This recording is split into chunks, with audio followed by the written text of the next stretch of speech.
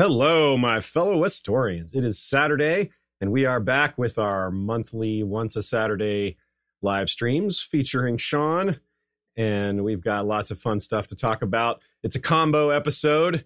We're going to be talking a little more than half the episode about the Battle of Blackwater, because that's where Sean is at in the books. He just finished Clash of Kings, and hey, we never did cover the early seasons of Game of Thrones with this show, so it's time we can go back and do that and have some fun with it. It's a really important battle, and there's lots to say about it. And in the second half, we'll be covering our experiences at Con of Thrones 2019 in Nashville. We've got a couple of photos and some great stories from all three of us, so we'll be doing that in the second half. So we're really looking forward to getting this all this exciting info out to you guys, and we're glad to see you here joining us live. It's lots of fun hanging out with all our friends around the fandom, wherever you are. We hope this is a good time for y'all to be showing up Saturday afternoon. Allows us to catch people in lots of different time zones relative to where we are. We know it's not perfect for everybody, but this is about the best we can do. So it's a good time for people on the moon. It's a very good time for people on the moon. Got to keep up with the Moonanites. If you don't let the Moonanites see your show live, they get very upset. Are Moonanites like Mennonites? They're more like Womanites, which are better than Mennonites, actually. They're like Mennonites, except that they scoff at our mere dimensions. So welcome back, Sean. Good to see you. And what the heck is that? It's a strange greenish color. Actually, green isn't that strange for you, but it still looks strange. It's the protein naked drink, the green protein greens mixed with a what do you call it? Sparkling ice? Mountain Dew. Okay. Which flavor is sparkling ice? Coconut pineapple. Oh, God. It's so good. It's so not. I would rather drink Wildfire, which my shirt says Valyrian Energy Wildfire. Mm-hmm. You keep that Wildfire away from Davos. Well, we have appropriate shirts on today. That's what we like to do around here. Have themed shirts that match the episodes. It doesn't always work out, but today it worked out pretty well. So, real quick, a couple of shout outs before we get started. Thanks to Talanis the Talon, King of Gagassos, Rider of Telarius, the red dragon with scales, horns, and talons of midnight black. And always first, except for not today, because I said him second, Jeff Gnarly, the Long Snapper, History of Westeros' first sword. Apparently second sword today, because I named the dragon first. But hey, that's the way we do live streams. Some things don't come out quite the way we intend. That's the nature of it. So this is really good timing for us with where you're at in your reread, or your read rather, and with Valar Rereadus in progress for us. We're doing that every Sunday. A lot of you guys are with us for that. But one of the problems with any reread podcast, even if you're doing 7 chapters a week or one a month, is that a lot of people read at a different schedule than that. You're not reading necessarily the exact same chapters that we're covering every week. A lot of people read ahead. Some people stay a little behind, catch up later. Everyone's on their own schedule, just like you are on with your Clash of Kings schedule. But because we're focused on foreshadowing and different things in each of these chapters, we're not actually covering every single thing in the chapter because there's just too much to cover. I mean, there's reread podcasts that spend a good 2 hours per chapter, and I could think of a lot of things that they didn't talk about, which they probably did too. That's just the nature of it. So we'll have a lot of different things to say during Valar Rereadus when we get back to this chapter eventually. It'll be several months from now.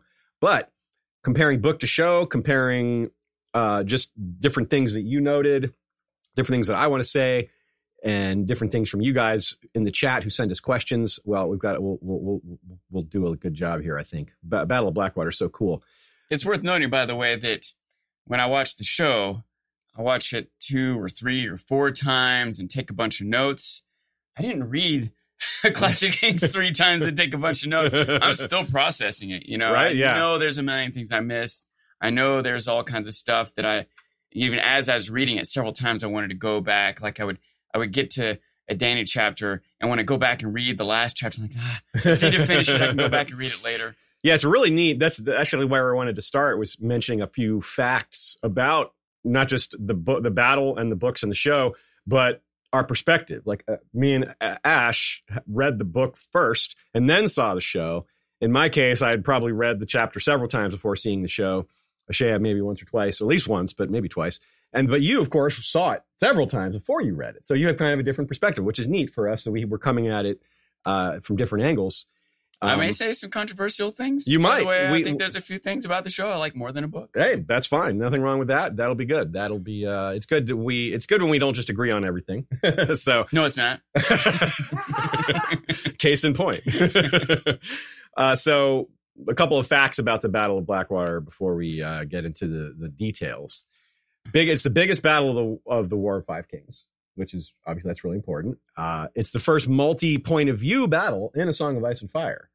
And it remains the longest battle in terms of POVs in A Song of Ice and Fire as well. Even with books coming later, there's obviously other big battles, but there isn't a battle that spans, say, 6 chapters, which is rough. I mean, it's kind of rough. We want to say exactly when the battle begins, but I consider it 6 chapters. I consider the Sansa chapter when she sees the sails, the beginning of it, because that's when you get the city starts to act like it's a battle. There's the panic. There's the preparations. You got to pick a point. That's where I pick, and I think that's fair. Again, I have a hard time remembering, but Right. I feel like she was hearing the battle of Stannis' army before she saw the sails. I believe. don't I'm not remember, sure. but- Yeah, the detail. There's definitely. They're aware that Stannis' army is on the other side of the river. Like, at what before the ships come. Yes. What point did Tyrion send Shagga and the That was Hill tribes? that was well in advance of Stannis' army arriving. They knew Stannis' army was going to arrive, and so those guys were out in the Kingswood before the army even got there. I don't know if like becoming aware of that counts as a chapter of battle. Yeah, but, yeah, you're right. That's I would say that's arguably that is part of the whole thing. It's part of that phase of the campaign. But yeah, we got to pick an arbitrary point, and I agree with that's a totally valid one. Now, as far as some other facts, there's. It's also the first of the large battles on TV. There's several large-scale battles on TV, but this is the first one. There's other battles that happened before this one, but they're not really on screen. The Battle of Whispering Wood you don't see it basically at all. And in the books, that's basically true as well. Catelyn sees a little more of it in the books than she sees in the show, but not a lot.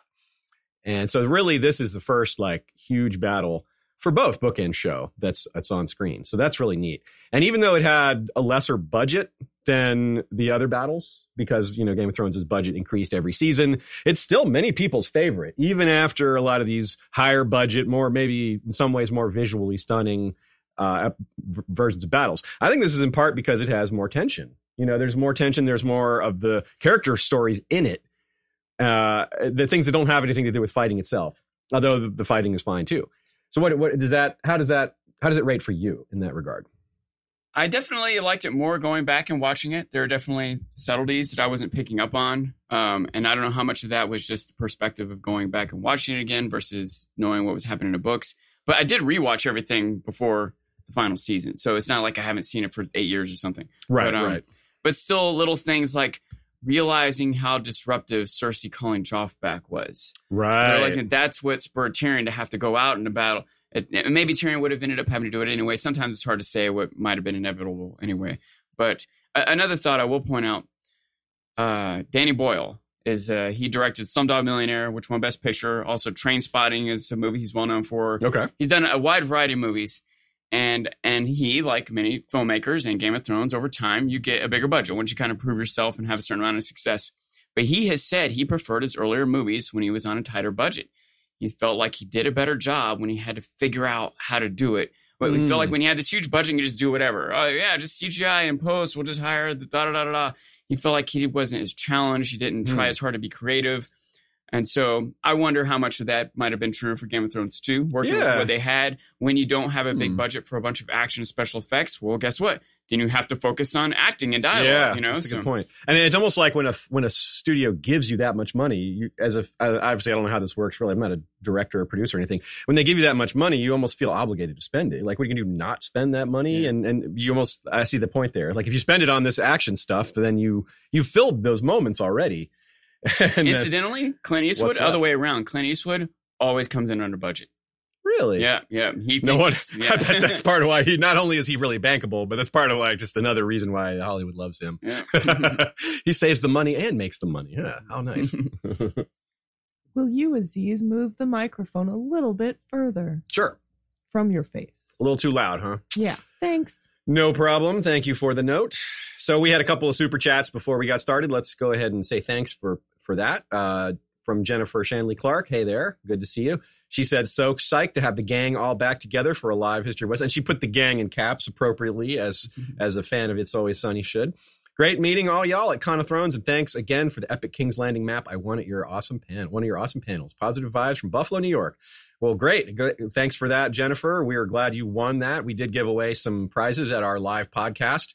Speaking of our live podcast at Con of Thrones, we got a lot of our panels were recorded. That's usually how they do it. And only one of them was lost to the recording gods. It was like a sacrifice that is made to the recording gods. It's kind of it's how things go. You know, the gods of recording are a bloody lot. And they demand a sacrifice. So that's not bad, though. Only one panel lost out of, I think, I told patrons that I think we had like 20 panels recorded, but that was an exaggeration. It's more like 14 or 15.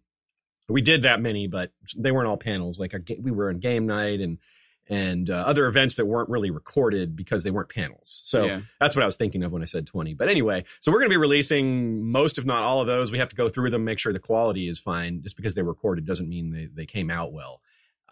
So we'll be going through those and releasing them over the course of the next few months. Also, a super chat from Maura Lee for Aziz, Ashea, and the kiddies. Thank you for all the excellent content. Looking forward to hearing about your Con of Thrones experiences. Well, thank you, Maura Lee. Appreciate that very much. Maura and I were trading cat photos right before the stream started. I sent her a picture of all our 4 cats and our 1 outdoor kitty. And it's fun to share cat photos. That's modern internet life. Okay, so let's get to it. I laid out the facts. We had some intro here, but let's go to the battle. Now, of course, it's actually a good example of the show and the books hewing pretty close together. It's not super different. There's a lot of things from the show and the book that change quite a lot. I would argue that this is pretty close as far as these things go. There's obviously some significant differences. There's a lot of minor to maybe not so minor, but not super major characters who are not in the show. That's just the nature of the business. Not a complaint, just a fact. There's sort of, the battle is sort of POV style in the show, maybe more location focused than certain characters, but it generally centers around the same group of characters. In the books, the POVs are in order. Where did I put this note? It's Sansa, then Tyrion, or Sansa, Davos, Tyrion, Sansa, Tyrion, Sansa again. So 2 Tyrion, 3 Sansa, 1 Davos is basically the battle, which is interesting that Sansa is half of it because she doesn't see much of the action at all. But she's seeing the action on the inside, which is very interesting. She's dealing with Cersei. She gets word of the action from Lancel and the Hound, and which also, again, is another way to not have to spend a bunch of money on the actual battle, is to have characters who aren't in it getting reported to about it, which also maybe is more important, right? The details of which person slung their sword better isn't as important as the impact it has on the people inside the castle, you know? Yeah, absolutely. Okay, make sure I said that right. I think, I did say that right. Sansa, Davos, Tyrion, Sansa, Tyrion, Sansa. Yeah, I did say that right. So just a rough review of what happens in each of those chapters. The first one is Sansa. She's with Lady Tanda and Lollis, and Cersei's having a feast. That's one difference, is that in the show, they're just kind of sitting around drinking and singing. But in the books, there's actually a feast. Cersei is trying a little harder to maintain composure and to show it's like a distraction. It's just like, yes, we're the nobility. We're going to sit here and eat and drink and maintain our composure. Everything's fine. Everything's fine. Flames all around. Yeah, it's exactly the picture of the dog, cartoon dog saying this is fine with everything around it on fire. But instead, the fire is green. And then we have Davos, who is such an important part of the battle, but isn't really in it that much. He's out of it pretty quickly, especially in the show. The show, he's out of it right away. Almost immediately. Yeah, in the show, he's the leader of the fleet in the show. So he's at the front, and when Bronn launches that arrow, blows the wildfire up, he's immediately launched into the water, and we don't see him again until the next season. Or is it the last episode? I forget if we see him in the last episode or the beginning of the season. I'm not sure. It doesn't matter. It's the same thing that happens in the books. He turns up on the spears of the Merlin King and is rescued by the Salador's ships. And that doesn't happen until the next book. Right. I now know with confidence. Right.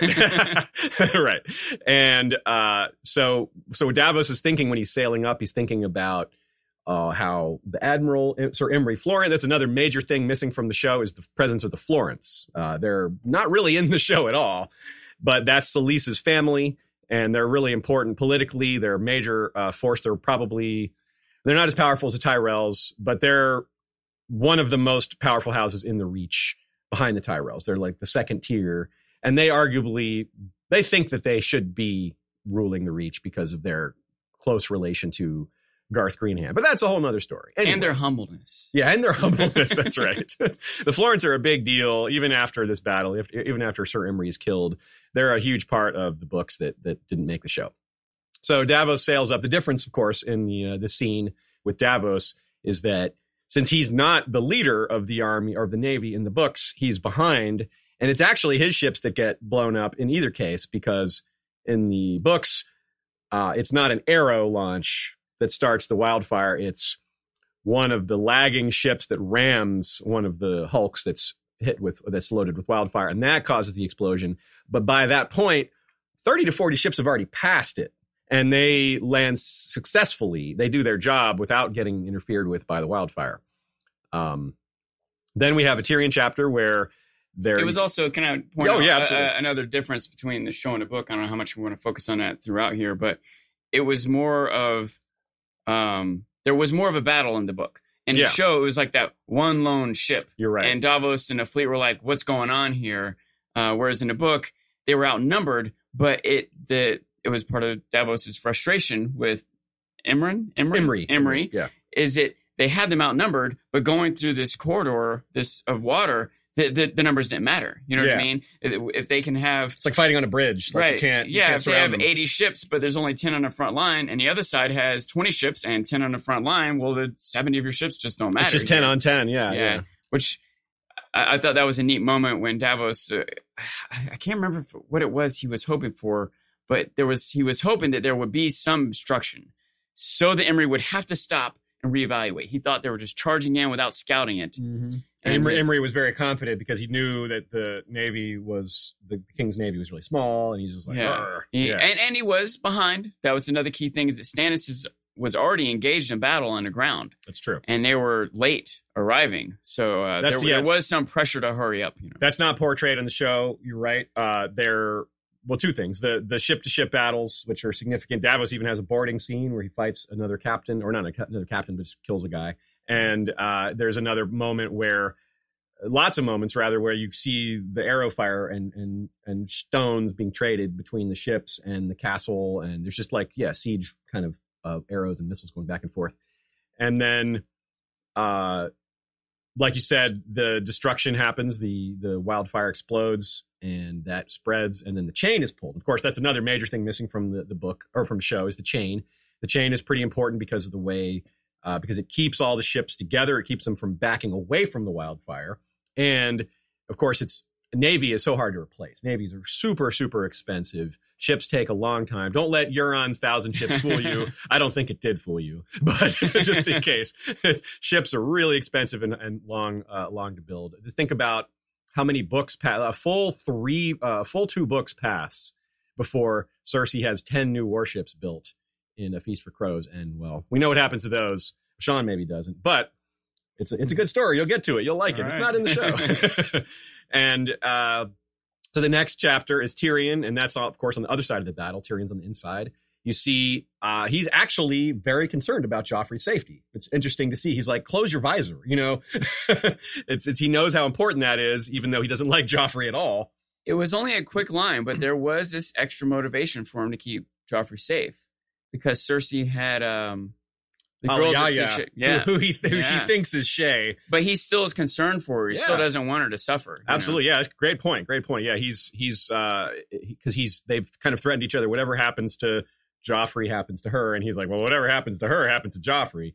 And she's like, I don't believe you. And he's like, try me, It's really something. So it's really interesting to me that I don't know if this is intentional on George's part, but Tyrion's first battle, of course, in the books, it's I may have misspoken before. The Green Battle of the Green Fork is before this battle, and that's a major battle.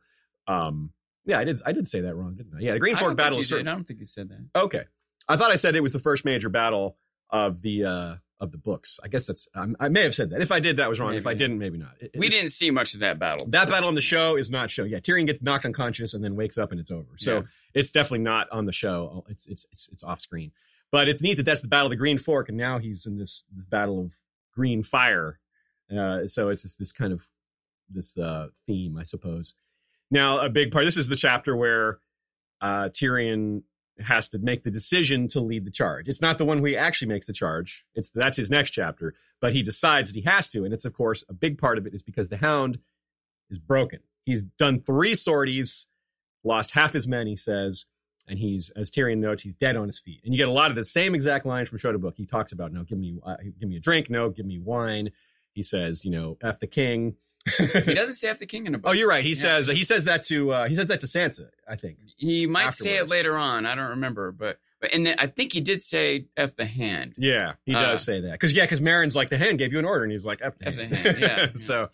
Yeah. So he just, and that's what, and of course the key, which I think the show portrays this pretty well, but in case it's not clear, the fact that the Hound of all people won't go back out there just ruins everyone else's morale, and that's part of what makes Tyrion realize that he has to do. And this is a part of the show that I really like. Tyrion's, the way Peter Dinklage does his acting here. Yeah.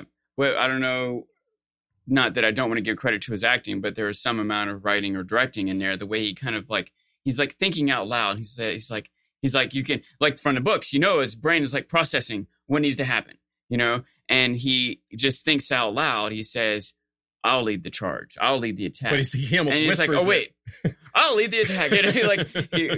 It's like it's disconnected from it being himself. It's hard for him to even think it.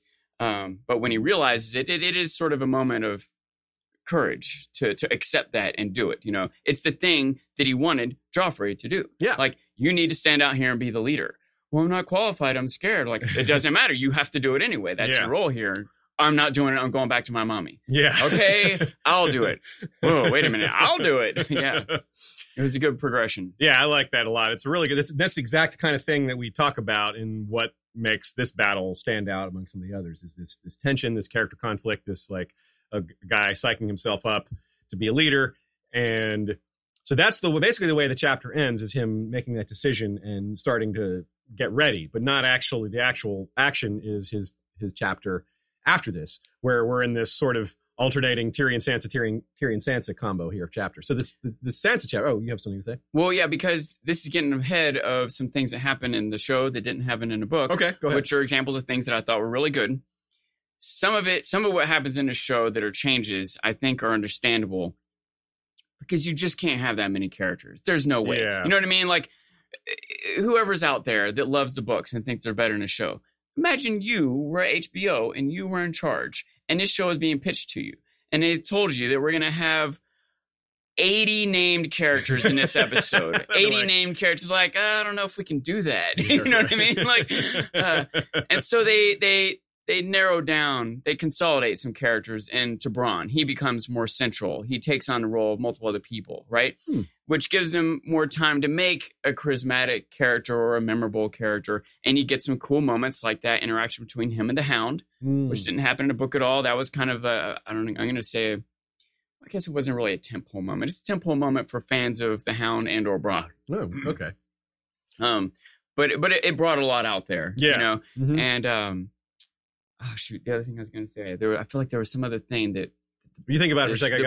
I'll make a comment from the chat here. A lot of people are pointing out how important Sandor was this episode, which is something I wanted to mention as well. When I was talking about who the show POVs were, we went over the book POVs because those are straightforward. The show's POVs are Sansa, I think, with maybe a little Cersei because she gets her own scene at the end in the throne room, but mostly around Sansa. Then you have Tyrion, clearly, and Davos at the beginning kind of poured it over to Stannis from the battle point of view. Stannis isn't it's mostly just a battle from Stannis' point of view, but it's fair to call that a point of view, I think, even though there's no real conflict for him other than people running away at the end.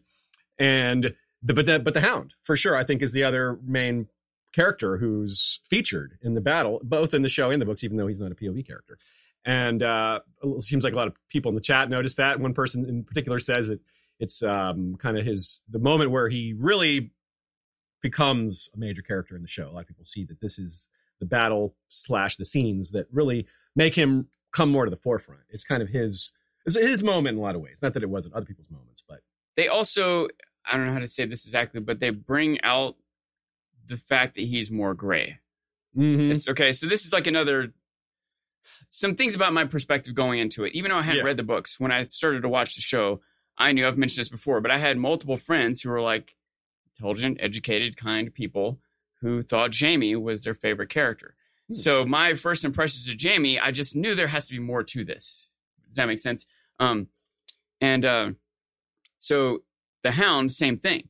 Like, he starts off very cold and quiet and mean and angry. Yeah. But here in the show, more so in the book, you see this other side of him. You see him have fear. You see him, I don't know if rebel is quite the right word, but he's not just going to blindly, even though so far he just killed a butcher boy like he was told. But at this point, he's like, no, it's too much, it's too far, F this, you know? Yeah. It brings a lot in his character out. And now this is going to lead me to a couple other thoughts. It brings more out of Bronn, that we already kind of talked about how he generally is getting more featured in this than in the book. Yeah. But specifically, as a warrior, we again see him be successful as a warrior. He kind of saves the Hound, you know? He does. And so in the show, like for the sake of storytelling, the books too, I suppose, you need to have these warrior characters. You need to believe that they're formidable. Does that make sense? Yeah. And so this does that. This gives us that. And it leads to maybe a minor complaint that I have, a difference, I think, in the book and the show. Both of them have this, but the book just went a little bit farther. Tyrion's value, the key to Tyrion's character isn't that he can run around with a sword really well. He is this leader, this strategist, or whatever. And I think in the book, there was a lot more of that. We'll talk about it in a minute. But Tyrion does go charging out and kills a bunch of people. Like, never mind, like, the effects of wildfire, which maybe multiple people were responsible for. But he takes his axe and chops people down left and right. Yeah, he's on a horse. And he's got with Kingsguard around him, and yeah, he's formidable. And it does show that he is brave, right? Mm-hmm. That it is meaningful for him to decide to go out and charge the battle. Yeah. That he's not just on his horse at a distance. He is running around there endangering himself. Or just making the order to kill so many people with wildfire. He was willing to get his hands bloody. He got his hands dirty, yeah. Mm-hmm. But and before the battle too, like kicking commoners off of the wharf and like moving houses and like doing things to the city to prepare it for battle that people were not happy about. Yeah. But he's got this bigger picture mind. Yeah. But anyway, I think that it did more. The show keeping him out of battle as much keeps him from seeming as dark a character. Mm-hmm. Like, I remember him all the time. Geez, Tyrion.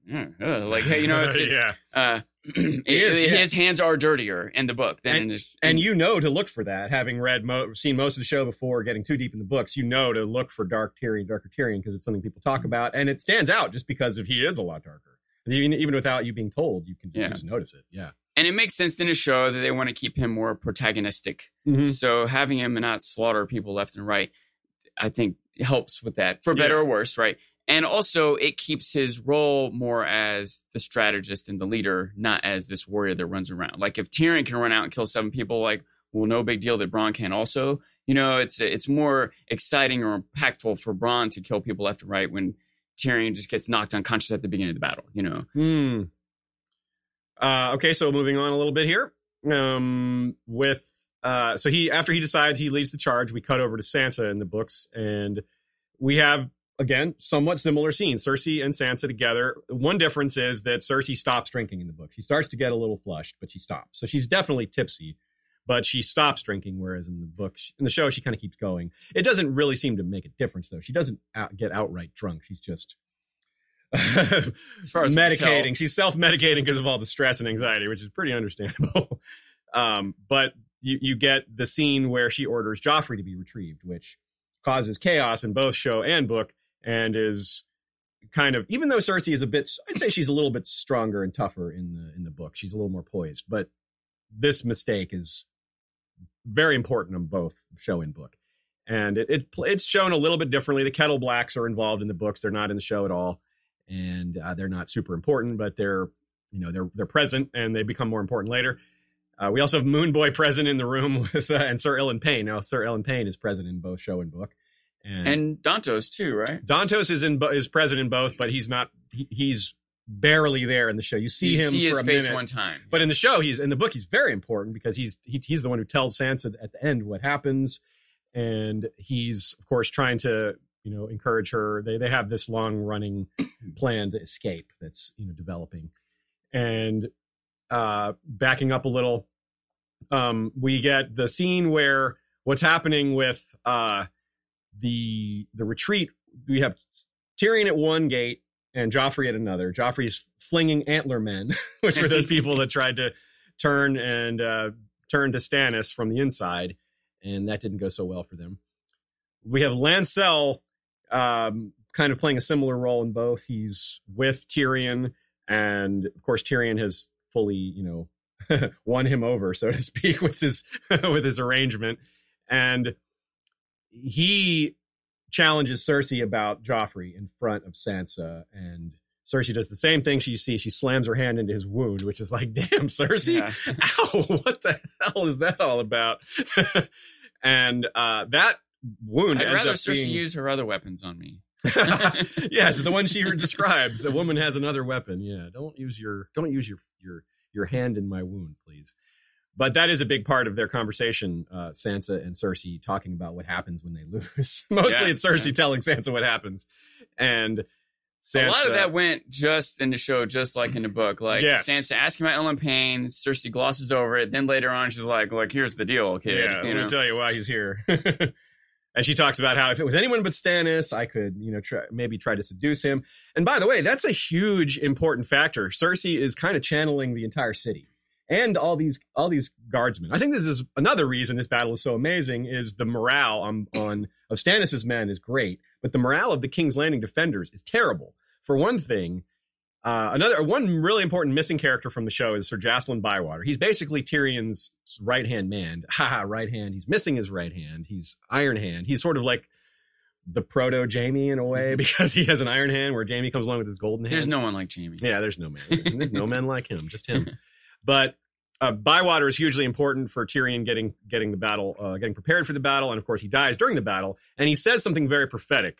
He says that, look, these are city guardsmen, and you have sellswords, and some of these knights are pretty useful, but these are city guardsmen. They're not loyal to the crown. They're guardsmen, and if it's going badly, they're going to break and run, and they're going to break badly. And that's exactly what happens. And it happens because Cersei sends the Kettleblacks to bring Joffrey away from the battle.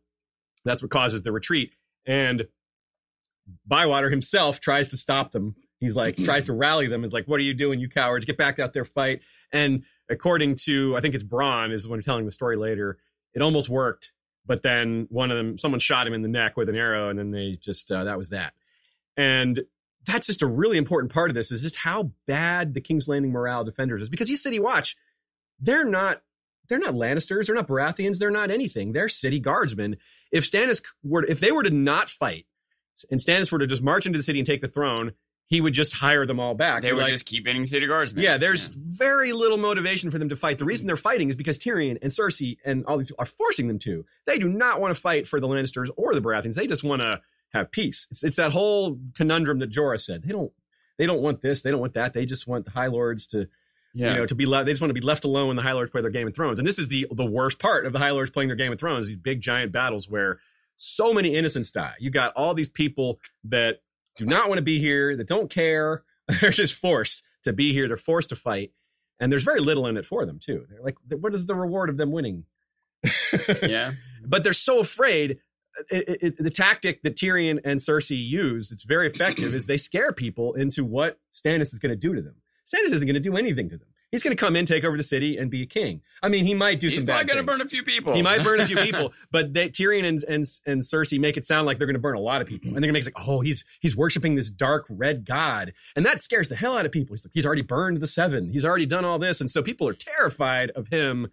And even though it's very much overblown. I don't want to take too much away from your point, but it's not completely overblown. No, it's not. You're right. Right, because Stannis, part of why they might be scared of Stannis, Tyrion and Cersei don't have to spend it too far, that Stannis is burning people who don't switch religions. It's an easy sell. The propaganda works, kind of sells itself, because you're right. He is burning people. He did burn the seven and some other lords and things like that. He is worshiping the strange, quote unquote, strange red god, and has this sorceress with him. Of course, Melisandre didn't actually come to the battle, but everybody kind of expected that she'd be there. They heard about her and all that. But people will, at least in public, switch their religion for the sake of peace and security. Whatever, you know. So the next phase of the battle is we go back outside to Tyrion. He leads this charge. Like you said, there's a lot more actual action in the book. He actually kills several people, and he's got Kingsguard with him, helping him fight, and that makes a lot of difference. And especially because they're effective. He's got Podrick with him, of course. Podrick is with him in both. Always Podrick. Podrick is cool. But this is, so in the books, there's a huge difference here. And this is one of those where you just absolutely forgive the show for not including this, is the bridge of boats. Yeah. It's like you got horses riding on collapsing ships with fire everywhere. It's like, there's no way they can film that. But it's still a really important scene. This is actually in the show. In the show, Tyrion says, "These are brave men. Let's go kill them." But in the books, he says that to the men crossing the bridge of boats. Same line, slightly different use, but whatever. It's also when he gets badly wounded by Mandon Moore, who, that's a whole nother story, like why Mandon Moore did that. It's still debated in the fandom, by the way, who sent him. People still don't know for sure. I have my thoughts. We'll come back to that some other time after you've had a chance to read through it and make your Tyrion thinks it's Cersei. Right. That doesn't mean it was. Right. The other candidate's Littlefinger, because Mandon Moore is from the Vale. It could be Joffrey. Yeah, it could be Joffrey. You're right. There are other candidates, but I think Joffrey is generally not included on that list, but it's definitely possible. And so he's. So wait a minute. You're saying all the mysteries of the books haven't been solved? Maybe there's a few left. And so he's got his, horrible facial wound from that. And Mandon Moore is immediately killed, just like in the show. He goes overboard in the books instead of just being stabbed through the face. So another difference between the books and the show. Sure. That, I think that they made up for the battle across the bridge of sinking boats. Yeah. Was that wildfire explosion. I think that was the most spectacular thing I think that had happened. I think there's only one other thing competing with that for. I want to use the word awesome. The word awesome's kind of like lost its meaning because like, oh, those new shoes are awesome. But, the idea of like awe inspiring, that explosion was like, and the characters' reactions around too was really, really awesome. And I think the only thing up to that point that compares to that was Dany's dragons being born. And even since that, there's only maybe a couple moments of the show that have been right. That impressive. Yeah, that's a good point.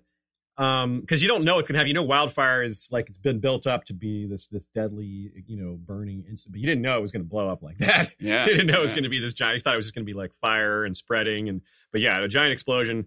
Wasn't certain about that until we saw it. And it was another little moment that we got from the show that the book couldn't do was the people's reactions to it. Yes, Tyrion was like almost seemed like he regretted it. It's like, oh, I didn't know I was going to do that. And Joffrey was kind of a little giddy. He's like, ooh, Joffrey loved it. Yeah, it was a really good moment. So, like in just an image, a flash of an image, like in 3-ish seconds, we got such development of those characters and that imagery. And interestingly, too, Joffrey doesn't know. He doesn't know what's going to happen. That's true. So he's kind of yelling at Tyrion, like, hurry up, what are you waiting for? Hurry, do it, And he's like, and Tyrion's just like ignoring him. Yeah. Another interesting character. We touched on this a little bit before with Cersei and talking about women's weapons. Some of the same dialogue as present in Book and Show, which I appreciate. She talks about they're bleeding out here, you're bleeding in here. It's like, damn, Cersei. But and all that talk about what happens during a sack. And that is discussed in a couple of different ways. Cersei talks about, how awful men get when, during a sack, which is interesting because we know from later that Stannis would not stand for a sack. Stannis would not have allowed a sack. It may have happened anyway because he can't control it. But he had some of his soldiers gelded for raping wildlings after the battle at the Wall, when he rescues the Wall from the wildlings and Mance Rayder. So that is actually not something that would happen, not to any great degree. Of course, like Cersei says, they lose control. But Stannis actually is, they're not the Unsullied, where they're not going to do anything without being ordered to. But Stannis keeps his men under control more so than any other commander that I can think of. And that same conversation also comes up where Cersei said she'd rather face 1,000 swords than just be helpless like this. And that conversation is carried over. And also, interestingly, we have Shae in both book and show. Shae is mentioned casually, like Cersei says, that pretty maid, a Lady Tanda, she certainly won't be safe, and that's Shae. Yeah. But of course, Shae in the show is a much older character. Not old, obviously. Sibyl Kelly's not old, but she's not 18, which is what Book Shae is. And you have some crossover of Shae and Dantos from Book to Show giving Sansa advice on what to do. And you also get Cersei directly confronting Shae. Yes. It kind of gets interrupted by, I think, Lancel coming in with news, but you were afraid for her for a moment, like Cersei's going to dig out who she was. Mm-hmm. You know? Yeah, that's a good point. Yeah, and that's not in the book because she's mostly just points her out and then kind of forgets, that's it. There's no other talk about her. But that's another example of some other characters that are around. You have Lady Tanda, you have Lawless Stokeworth, who is her daughter, and that's eventually, Bronn eventually goes all Stokeworth. That was another, as you're pointing out earlier, the morale within the city. In the books, there are people within the city like raiding and looting. Yes. Right? Mm-hmm. And Cersei's like, chop their heads off and put them on spikes. We can't let this start. Yeah, because once it gets out of hand, it's like a tide, it's like the wildfire. Once the fire starts, it spreads. And she tells Sansa, she's like, one day, learn from this. You need people to be more afraid of you than alternatives. That's the way to lead. And Sansa, by the way, it's like love, not hate. I'm not going to use hate or fear. I'm going to use love. That's a perfect example of stuff that I wanted to talk. We're going to cover again when we come back to this episode in Valar Rereadus, because there's Sansa Queen foreshadowing big time in this chapter, as well as Tyrion's destructiveness, as well as some other things that we're not covering at all. But there is some amazing foreshadowing for other plot lines that we just don't have time to cover today. But this goes to show how much is going on here. So let's talk a little more about Sansa and Cersei and those scenes outside of the battle. Another thing that happens in both is the singing. There's the singing in the Sept. Sansa leads the singing, and that's pretty important. That keeps the women a little calm, gives them something to do, fills them with a little bit of faith, which is important. And that's a good segue to some questions that we got here. By the way, it's also a good example of the show and the final season in season 8, Sansa, down in the crypts. Oh yeah. Yeah, I feel like a failing. I feel like exactly. I feel like those lessons that she was learning there with Cersei should have been reflected in the final season, but didn't. That was a big miss, Stephen Stark says, Aziz is a legend. Shae is the best. Sean is the Prince of Luxembourg. Thank you, Stephen. If you say it enough times, it'll become true. Yes, let's do it. Let's petition to make Sean the actual Prince of Luxembourg. We can do it. Social media. Don't want it. Stephen Stark also asked, during the battle, Sansa sings a song to Sandor and it calms him. Also, Davos prays to the mother and is saved. Evidence of the Seven in action. We'll talk about Sansa and Sandor a little bit later, but let's talk about the Davos part, because I definitely... let's talk about how the Seven are real. They're like making a difference. Well, it might be. That's his kind of what he's getting at here. And it's true. Davos prays to the mother and is saved. Meanwhile, his 4 sons / 1 son in the show are devout R'hllorists now, and they all die. And meanwhile, it's true what Sansa, this point about Sansa, she sings to Sandor. It kind of calms him down. He cries, in fact, in the show, or in the book, not in the show. He's a little less emotional about it in the show, but it's still a very moving scene. And it kind of shows that Sandor is really important. And, but we'll talk about that a little more later, sticking to this bit about the Seven. And there's another example, if I can, I'm forgetting it though. But yeah, so that's kind of interesting, because throughout the books, it's generally accepted that the Seven don't seem to have any real power. But if you want to look for it, well, this is maybe not evidence, but it's something. It's evidence. It just isn't necessary. It's not conclusive evidence, but it's something. And certainly Sansa survives and gets out of some of the worst things. She gets out of her marriage to Joffrey shortly after this, which is, she does thank the mother in prayer for that one later too, even though she knows she can't do it in public because it would be embarrassing for that was interesting too, by the way. In the book, she seemed to know that was happening. Yeah. It seemed to be set up and she was just like watching it unfold. When the show, she seemed to be able to remember like, huh, really? Or is she pretending because she has to? It's kind of unclear whether she realizes she has to act. She's supposed to act bereft that she's no longer going to marry Joffrey. Oh no. Are you going to throw me in a briar patch too? I can't recall if Cersei even tells her to look. You better look, if she says a comment. I can't recall. Does it say anything like that? Okay. I couldn't recall. It's possible that Sansa remembered someone telling her to. Okay. It's possible. I should have looked that up, but it just now occurred to me. Okay, so backing up to another question from Brendan B. What battles coming up in the books do you think will end up being even larger than Blackwater? Okay, I guess that's a question for me. I would say that the upcoming Battle of Fire, it has the makings of a huge battle in Meereen there. It's already multi-POV. We've already got Barristan and Victarion and Tyrion involved, so that could be...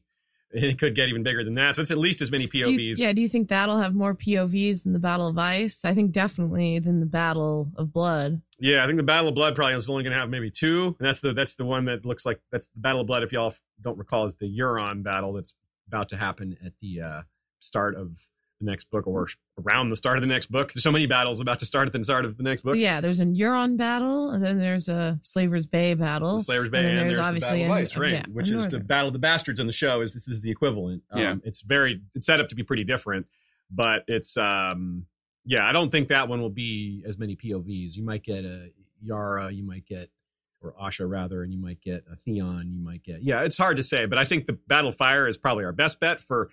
Very likely to be as big or bigger than Battle of Blackwater. After that, it's just impossible to say. We don't know what battles will happen. But it seems like the Battle of Wildfire should be bigger than the Battle of Fire. Good point. And certainly there'll be some action with the Golden Company and some battles. Unlike the show, they won't just get blown up. But that's just hard. That's really hard to predict. So I would definitely say best top pick is Battle of Fire, though. I think that's a really good call. Okay, that's all the questions for the moment. Let's continue. I wanted to back up, by the way, because I remember the thing I wanted to point out. Sure. That was one of my favorite moments of the whole series. The moment that I started liking, that Sansa became my favorite character. Okay. And it was similar in the books and the show, but definitely better in the show. When Joffrey's about to head out, they cross paths. Lots of good interaction in that whole thing. Tyrion says, Sheila? Because he's got to pretend to not even know who she is, But that whole scene was really good. That didn't happen in the books, and it's when Sansa says, tells Joffrey, like, "Will you be leading, the vanguard from outside the wall?" And he's like, "Stupid girl, you don't know anything about military command." I was like, "Oh, you're right. I am stupid. Of course you'll be leading the vanguard, just like my brother." Because that's where my brother always is. And he's an imposter. And he's like, "Kiss my sword." Joffrey's just like seething. It's so good. Can't retaliate. It's exactly like what she does to Ramsay later. He's like, another bastard, you know? When he's talking to him, it's like, Tommen said I'm legit. He's a bastard too. Yeah. It's like, she's really good at that. It's wonderful. And it's like, I've said this a million times, but it's why I appreciate the character so much. Because unlike the other Stark kids who were all had these naive ideas of what they wanted, and it's not panning out well, but they still get to run around with a horse and a sword. Robb is still out there with an arm, but she's locked up. Her day-to-day success is not getting beaten and raped. Yep. And still, she's sticking it to Joffrey a little bit. Yeah, screw you. Love it. Yeah, good call. Very good call. Another thing I noticed that I didn't catch this at all before, is the parallel between Cersei saying drink and forcing Sansa to drink. You're drinking, which is very similar to right before, like in between the tournament, when Ned and Robert are sitting there, and Robert is the breastplate stretcher scene. When Robert's like, drink, your king commands it. And he's just like making you sit there and listen. It's like, you're going to listen to me talk, and you're going to drink while I'm talking. And it's like, okay. So it's a parallel, Cersei and Robert there. They have more in common than they necessarily let on. Yeah. I thought that was really neat. And let's back up also to a really good show scene that's not in the book, is the bar scene with the Hound and Bronn, which, like you said, it's part of the reason they did that is to establish those two as being more formidable, to remind everybody. And it also has another song, another scene of singing and people being tense before a battle and all that, which is just really cool. Did you have any thoughts on that? What song was it that they sang? They sang The Rains of Castamere. Yeah. I remember the theme playing even earlier in season 2, if I remember right. It might have been like episode 2, which, I don't know, it just kind of makes me believe that they had a long-term plan, how things were going, Yeah. I mean, we see that again in season 8, really. Yeah. The night before, but they're singing where Pod is singing. Yeah. Obviously. Yeah, that's right. So that was Jenny's song, right? Yes, indeed. And it was a beautiful moment. Really good, yeah. Yeah, when they do songs on the show, I love it because, when George writes the words, you like that he takes to the effort to actually write the words on the page, but you had to invent the melody in your head if you can. A lot of times it's, for me, they end up sounding like some sort of nursery rhyme, because Roy Dotrice ends up doing that with a lot of the audiobooks. He sings it like some of those Christmas songs. I can't remember the one I'm thinking of. I want to hear your rendition of Roy Dotrice rhyming a song. I'm totally blanking out on how he sings it. He does it like one of these common nursery rhymes, and it's like I'll think of it Humpty Dumpty. Yeah, it's something like that. It's something really basic. I've said it before on the stream too, and I'm just blanking out. I always hear the old animated Lord of the Rings. That's how I hear it, because Tolkien incorporated a lot of songs, and he just put them all into the Lord of the Rings movies, the animated ones from the 70s. So there's these weird extended sequences of like goblins marching, singing the song, But that's like how I hear the Martin songs as I read them. I see Mandolin 523, aka Mandy Helton, who did a wonderful Werewood cosplay at Con of Thrones, commented, "All my northern ladies, put your hands up. We don't need a man to man up." In the chat, they've been talking about how Sansa is Sansa Fierce, Queen Sansa in the Fierce, North. Yeah. That is wonderful. The chat is always lit during our streams. It's great. Y'all are killing it in there. I wish I could pay more attention to the chat. It's one of my regrets of being on the stream is I can't see what everybody else is saying. It's FOMO. You just gotta bow out one of these days and let Sean and I take the lead. I should, yeah. I can run. I'm not as good at running things as you are, but I could manage, and then I'd get to read all the chat. Yeah, we'll do that one of these days. Definitely, that's a good idea. One of these days, we could just sit here and read the chat out and just you guys run the stream. Yeah. We just sort of the facilitate. Chat stream.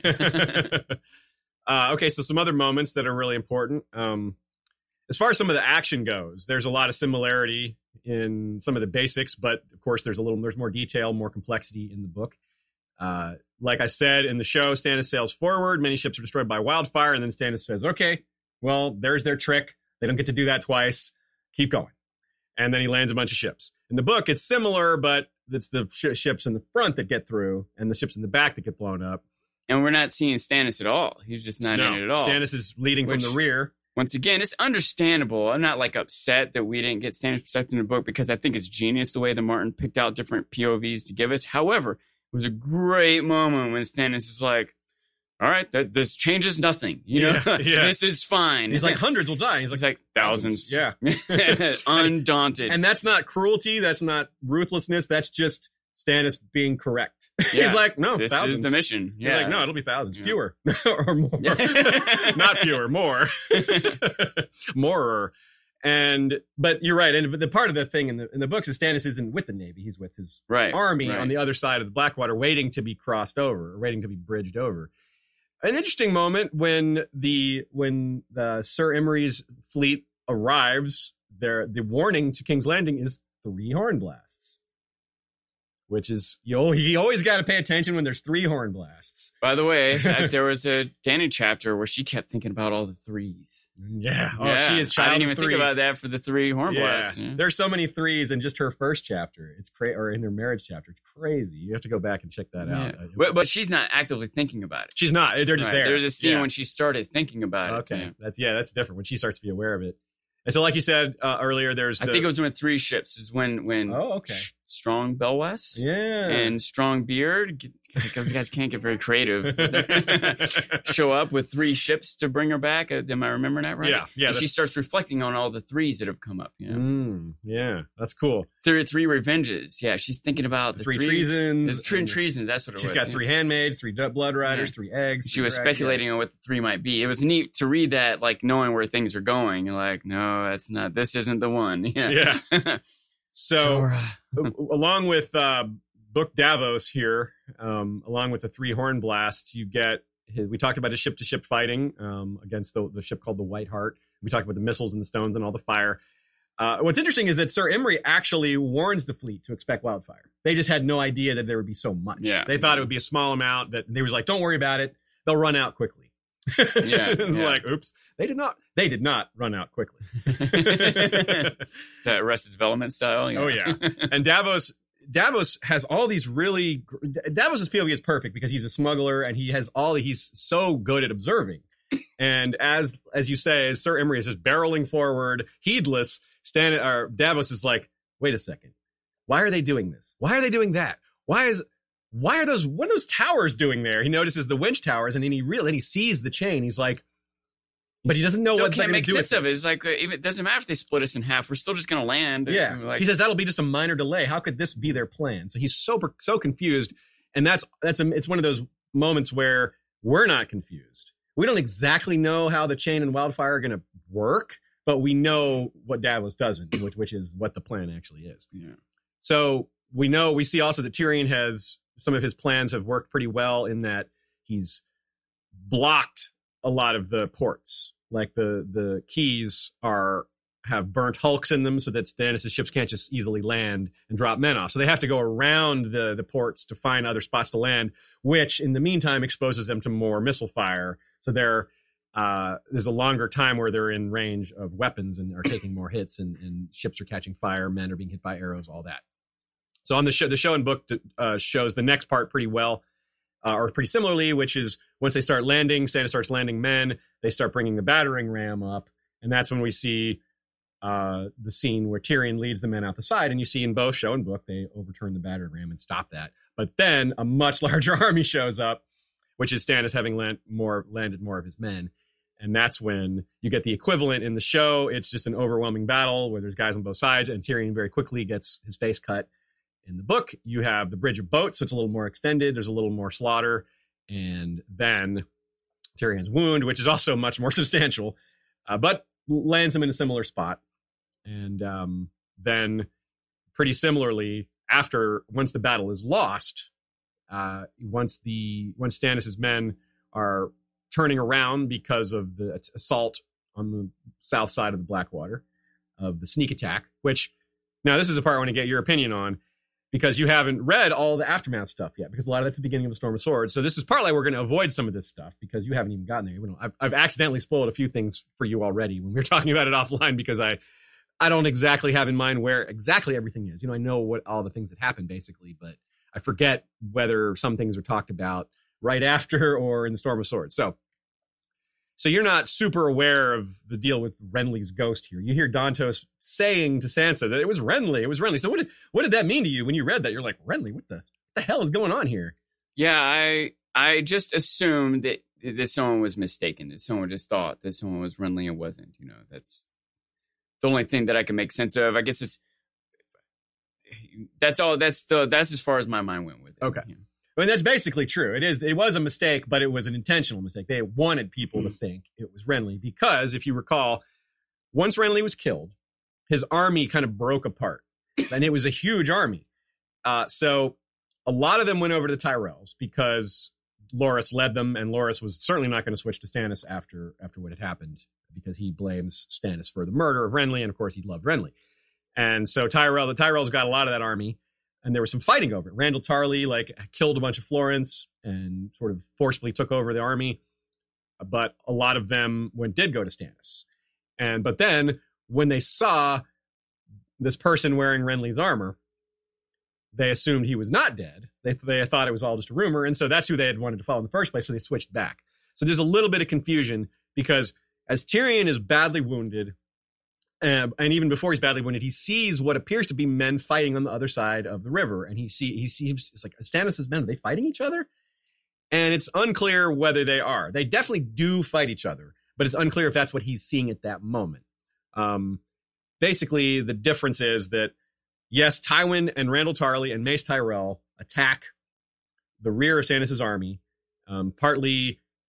They're partly able to succeed in sneaking up on him because of Tyrion's wildlings, his Vale clansmen, and their killing of Stannis' scouts. That's really important, small part of this I don't think that's in the show. But it's super important for allowing the sneaky part of the sneak attack to work.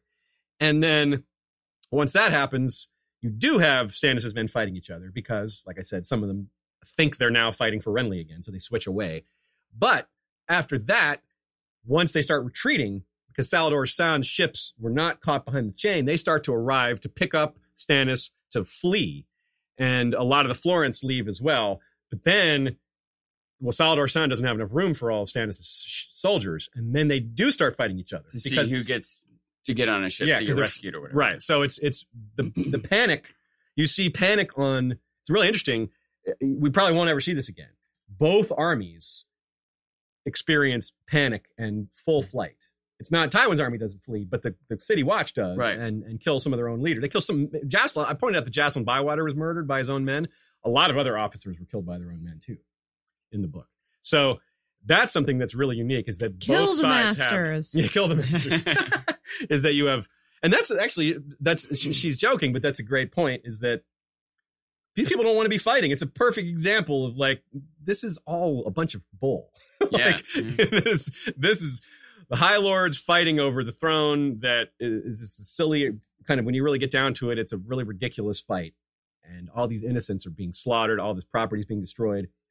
Ridiculous as it is history. Yeah. It just you're right. is the history of Europe. You're absolutely right. Yeah. It's preposterous to me. And that's something we're not even bringing up, how similar there's a ton of historical influences on this battle. Like, for example, at Con of Thrones, there was a Battle of Blackwater, historical influences, like comparing it to the Battle of Constantinople, where there was wildfire, the equivalent of a Greek fire, rather, and all these other features that are similar.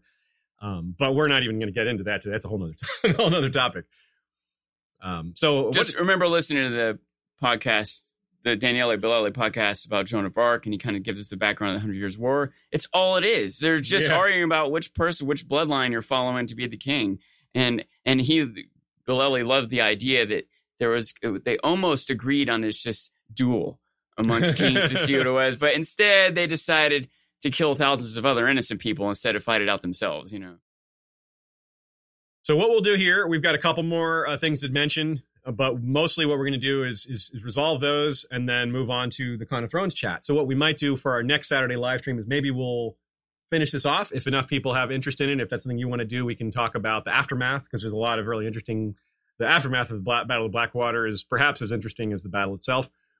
And just all the different changes of the guard in terms of lordships and who gets executed, who gets promoted, and all the different things like that. There were several moments, but in the scene where Tywin and the council and Joffrey are like handing out accolades, and Sansa's witnessing all this. That's I imagine for like people studying, people like connected to this. I'm trying to imagine someone reading this book when it came out. Yeah, 15 years. I don't know how many years ago. It came out in '98, so 21 years ago. God. Don't say it out loud. It ends on pretty cliffhangery notes, man. It's there's a lot you have to wait to find out what's happening next for. I can't imagine what people went through back then. Well, I mean, what I did was, I can tell you, I read it in 2000. So Storm of Swords was out, but Feast for Crows wasn't. So what I did was I was a traveling consultant. I was in Walnut Creek, California. I finished Clash of Kings I'm sitting in my hotel room, and I don't have a car. My coworker had rented the car because I wasn't even 25 yet. So I just looked up online. I'm like, where's the nearest Barnes and Noble? And I walked there. I was like a mile. I was like, luckily it was only like a mile. So I walked. I just walked in there and got the next book. I was like, I got to find out what the heck happens. I was ready. I was like, I swear I was reading while I was walking. I started reading before I even got back to the hotel. So yeah, that was cool. I remember reading that and just having to know what happened and wanting to talk about the aftermath and seeing where things went from there. And then Storm of Swords just grabs you and keeps going. It's the most action-packed of all the 5 books, probably. It's kind of a climax of the first main set of arcs, and then A Feast for Crows and Dance for Dragons is kind of a reset where you get some new arcs resetting, and it's kind of like Act 2 in a lot of ways. But so let's see. 3,000-page books comprises Act 1. So as far as non-political aftermath, as far as just people who died or were badly wounded, stuff that's more apparent, because like I said, we'll save the greater aftermath pieces for another time. Tyrion's face is horribly wounded, and his recovery is an immediate part of the end of Clash of Kings. He dreams of himself not having a mouth, which is sort of true in his dream state, with he has the plaster over it, but it's certainly makes us think about some of those theories of Tyrion not being able to speak later in his arc. Lancel is horribly wounded. His wound gets really bad. Oh, really? That didn't happen in the book so far. I wanted to point out something about Tyrion. A couple things, really. Sure. I imagine Martin. Like, when was Martin born? Did you guys know quite when he was born? He was born in the 40s, late 40s. Like, he would have known people. Like, he lived through World War II in Vietnam. He was born in 1948. Okay, so he didn't live through World War II, but his family did. Like, right. He was born in the post. He probably would have met some people in his life scarred by war. Oh yeah, you know. Yeah, and I mean, not even from that. I mean, think about Vietnam and other wars since Korea, then. Vietnam. You know, there's that would have been during his war life, or something. Yeah. Right. So. Also, it made me think a bit about some parallels between Tyrion and Robert McNamara. Okay. Robert McNamara, who didn't want to get into Vietnam, but he was just the Secretary of Defense, so he was in charge while they were there. And he was kind of like Tyrion, doesn't want this war. He's so upset that Joffrey killed Ned, but now he's a hand. He's in charge. And people, even though he's genuinely looking out for people, he's still like the bad guy. Like the people, the city don't like him. McNamara, he had to get up in front of the press and answer all these questions about Vietnam. He was the face of it. He was not a popular character. He was like a villain to the American society. Also, McNamara developed firebombing. Tyrion blew up the wildfire. I wonder how much Martin, even if it was subconscious, was paralleling Tyrion to McNamara. Yeah, I mean, that's a great point, because he would have been in a very formative years. That's we're talking about him in his 20s, and like he got a deferral. I forget, he got a what's the pacifist deferral to not go to war? What do they call that? I'm not sure. A conscientious objector. Yeah, that's right. He was a conscientious objector himself, so he did not go. But yeah, you're right, and it certainly affected him, whether however directly or not. That's just such a huge thing. Just the trauma of war passes down from many generations, certainly. Yeah. So, of course, Lancel, you'll read more about that, the details. But yeah, Lancel's wound is isn't something he easily recovers from. The Hound, of course, he's not injured, but he's physically, but he's mentally traumatized badly, and then he's had enough. Like a lot of characters, he's interesting because we talked about how nobody wants to be there. Nobody wants to fight, but the Hound is special because he actually gets to leave because no one can stop him. Yeah. Other people are like, we aren't the Hound, so we have to stay here in this battle. Maybe 5 or 10 people that have the ability to leave if they want because no one can stop them. And that's really important with the scene with Sansa, which is something we hadn't talked about a whole lot. Those scenes are fairly similar. They go sort of the same way. In the end, it's not, Sansa's a little bit afraid, but she sings to him, and I don't think she sings to him in the show, does she? She just No. But she certainly, there's a strong emotional resonance, and he is sort of he's torn. You can tell he's torn because she's the kind of person that if he were a knight, he would protect her, and he also probably reminds her of his own sister, who Gregor apparently killed. It's kind of a rumor. It's not really ever substantiated, but there was a sister and she died, and Gregor is generally blamed for it. And I think the singing moment in the show was when she and both of them, he's coming across aggressive. Yes. And he just generally is, but he's maybe more so now, and she's scared, but she calms him by singing in the book. In the show, she says, "You won't hurt me." And it's hard to tell if it was an observation or a command, but he doesn't hurt her. Yeah, he's right. He kind of recognizes that she's right, that he won't. I think of it as an observation. I kind of think it's a lot more meaningful for her to say something. Yeah, to it's him very brave. Yeah, rather than just sing him a song, which is its own meaning. But I like the show version more, I think. Yeah, I think there's a good case to be made. Yeah, because it's such an emotional moment, and the acting.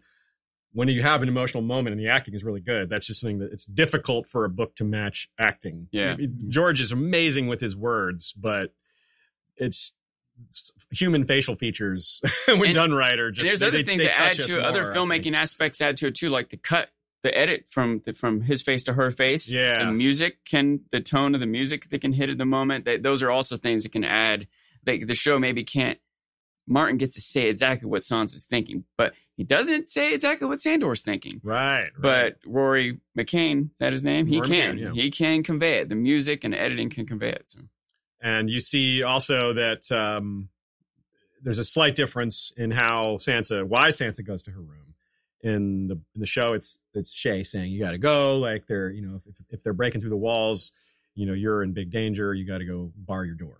And in the book, it's Dantos telling her the same thing, and then Dantos, who finds her afterwards and tells her the result, that they they've won. They've won. So Sansa's not even sure who she wants to win. Cersei calls her on that too. She's like, she says the prayer. Victory of who or something like that. She's like, no, I pray for, it's like I keep you in my thoughts just like Joffrey or whatever she says. It's like I prayed for Joffrey. And it's like, she said that to Tyrion. Yeah. She said that and Tyrion's she was like, wait a minute. Her wordplay is so good there. Yeah. Okay. So a couple other things about like people who died, and then we'll talk some Con of Thrones stuff. So in the show, it's Mathos who dies, Davos' son. But in the books, it's 4 of Davos' sons, which is really harsh. There's Emery Florent dies, even though he's not killed in the wildfire blow up. He does die. A key commander for Stannis' ground forces is Sir Guyard Morrigan, and he's not super important, but he was one of Renly's Rainbow Guard, so it was that's kind of important. He was the green, so he's agreed. He was the Guyard the green, and he ends up fighting the guy in Renly's armor who is green. Oh. So it's a green battle, and Garland wins that one. Then, of course, Sir Mandon Moore is killed in both very similar ways by Podrick in both book and show. Jacelyn Bywater, we talked about, he's Iron Hand, and he kind of predicts his own death, and there's fallout for that. And that's basically it. There's a lot of random characters killed, smaller, minor characters, but as far as named characters who die, that's basically it as far as the ones we've named. A couple more questions here. We have Mara Lee for Ashea.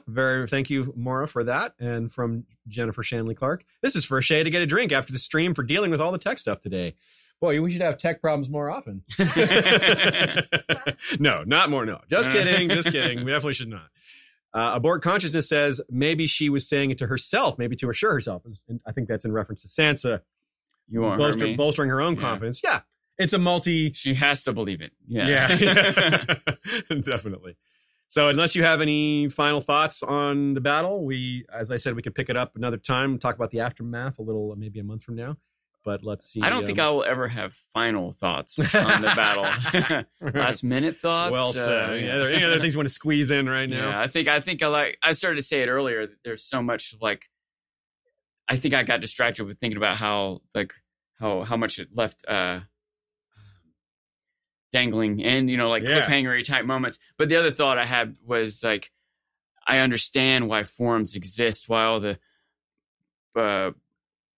proliferation of the fandom, because there's so much to think about when there's scrolling through the names of the different ships and their captains, and there's they all have stories, they're all connected, they're going to come into play somehow. When Dany's thinking about the different threes. By the way, I started reading Duncan Egg also. Yeah. And so when he keeps at the tournament, he's going through all the heraldry and everything. And there's so much richness to that. Not only does it give you these neat images, but I imagine it's a good tool for George. It allows him to foster his garden. Yeah, totally. Yeah. And you're right. For example, Davos' ship is called Black Betha. Black Betha was married to Aegon V, the Unlikely, who is Dany's great-great-great-grandfather. So it's kind of neat. Just those little stories like that. That's just a perfect example of something we didn't really have time for. Oh, I guess I squeezed it in. But there's more to it. There's more about Black Betha. And we'll be discussing her more in our Blackwood episode coming up. That's a good time for that. You don't know anything else about Duncan Egg, right, Sean? I've read about the first half of the first book. But you didn't know anything else much going into it. I know that he's related to Brienne, right? I think, right? And so you know that about Duncan. I know there's a story about some of it's juxtaposed in my mind, the names, the characters, and everything. But I know that he's a prince. That he's a prince. Yeah. Okay. I just didn't know if you some knew. of that. I didn't know. I was piecing it together. Became king. Yeah. For example, that was kind of what I was getting at without wanting to spoil you, that he becomes actual king. I did know that, but I suspect even if I didn't, with all the other things I do know, I might have pieced that together by now. Okay. Right. Cool. All right, some shout outs to patron supporters who keep the show running. We are super grateful to you all who have supported us on Patreon. It is life for us. This enables us to do all the episodes that we do. Thanks to Vorsaki, wielder of a Valyrian Steel Arak with a Dragonbone hilt, Koakoi, called Sunpiercer, wielder of a Dragonbone bow, and Kakavo the Tamer, wielder of the Wildfire Whip Gehenna. Also thanks to our Queens of Love and Beauty from the depths of Fleabottom, Lord Ken of House Hammer, has declared for Queen Carrie, Fire of the North, who recovered Dark Sister from beyond the wall. And a laurel of glory in the name of love to Bud of House Beresford, Knight of Tolkien and Arbiter of Scotch from Sandy the Dragon, Blood of Queen Daenerys, and Lady of Jameson. Little alcohol wars there. You got Jameson versus the Arbiter of Scotch. So that's cool. And of friendly course, rivalry. A friendly rivalry. Yes, they are married, so you'd hope it's a friendly rivalry. Sounds like a lovely couple. And our Ironborn captains get a shout out this time. How about Black Matos Stormrider, captain of the Rusted Hinge, who we hung out with at Con of Thrones and generally hang out with a lot of cons. He's an excellent con attendee. Our good buddy Matt McSorley. Sir Selvus Redblade of White Harbor is There's captain. Something else about Matt McSorley. Something else, huh? Oh, is it his birthday today, right? No, but we're going to Ireland. And he's going to be there. Oh. Yeah, we're staying with him for part of our trip. Heck Not yeah, with him. We're that's getting right. an Airbnb together. The community I could is be wrong, strong. but I think his birthday was soon, if not today, or recent, or whatever. Yeah, I think it was. Really? Well, happy birthday, Matt. Black Matos Stormrider. He's like, it's not for 6 months. I'll take it. Maybe I'm misremembering. Send gifts. So Sir Selvus Redblade of White Harbor, captain of Trident of the North, is next up. Then Lord Chuck Laws, captain of the Droman Nightblood, destroyer of evil. Hey, Chuck, how you doing? John Gregor, captain of the Fist of the Drowned God. Sir Kieran of Lonely Light is Scourge of the Sunset Sea, captain of Naga's Breath, a Droman armed with siphons of wildfire. Perfect. Even though the Ironborn were nowhere near this battle, that ship would have been useful. What about Naga's breasts? Naga's breasts. I don't know anything about Naga's breasts. No comment. Eileen is Archer Queen, captain of the Border Collie. Crimson Kate is captain of the Drowned Queen's Vengeance. Jasana the Just is collector of tolls, captain of the Golden Gift.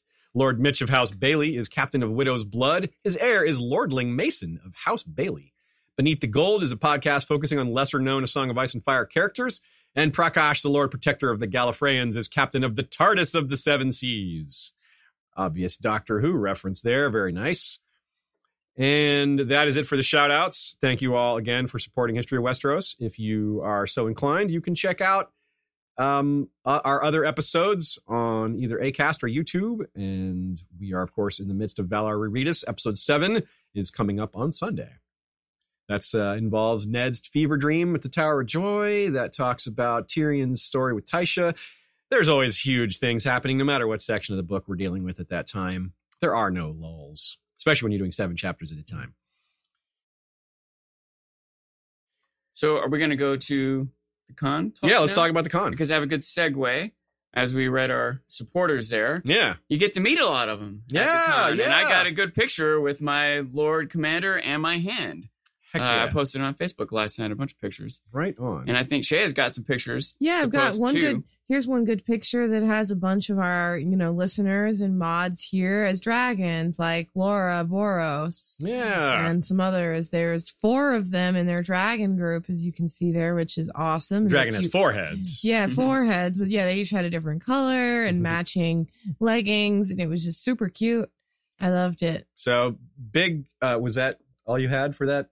Well, just We have more just images. one of the overarching things to talk about at cons is the people you get to meet. A lot of Yes. these personalities you know online vaguely. All of a sudden, you meet them in person, and you go to a panel together, get drunk together, take some Yeah. pictures together. It's Here's a another really great bonding example is Mandy, who's in our chat right now. Of course, she did an amazing Werewood cosplay that I have on the screen right now. Me Heck yeah. and Mandy, a picture of us together, and then a picture from behind, including her with Stephanie Vale, I believe.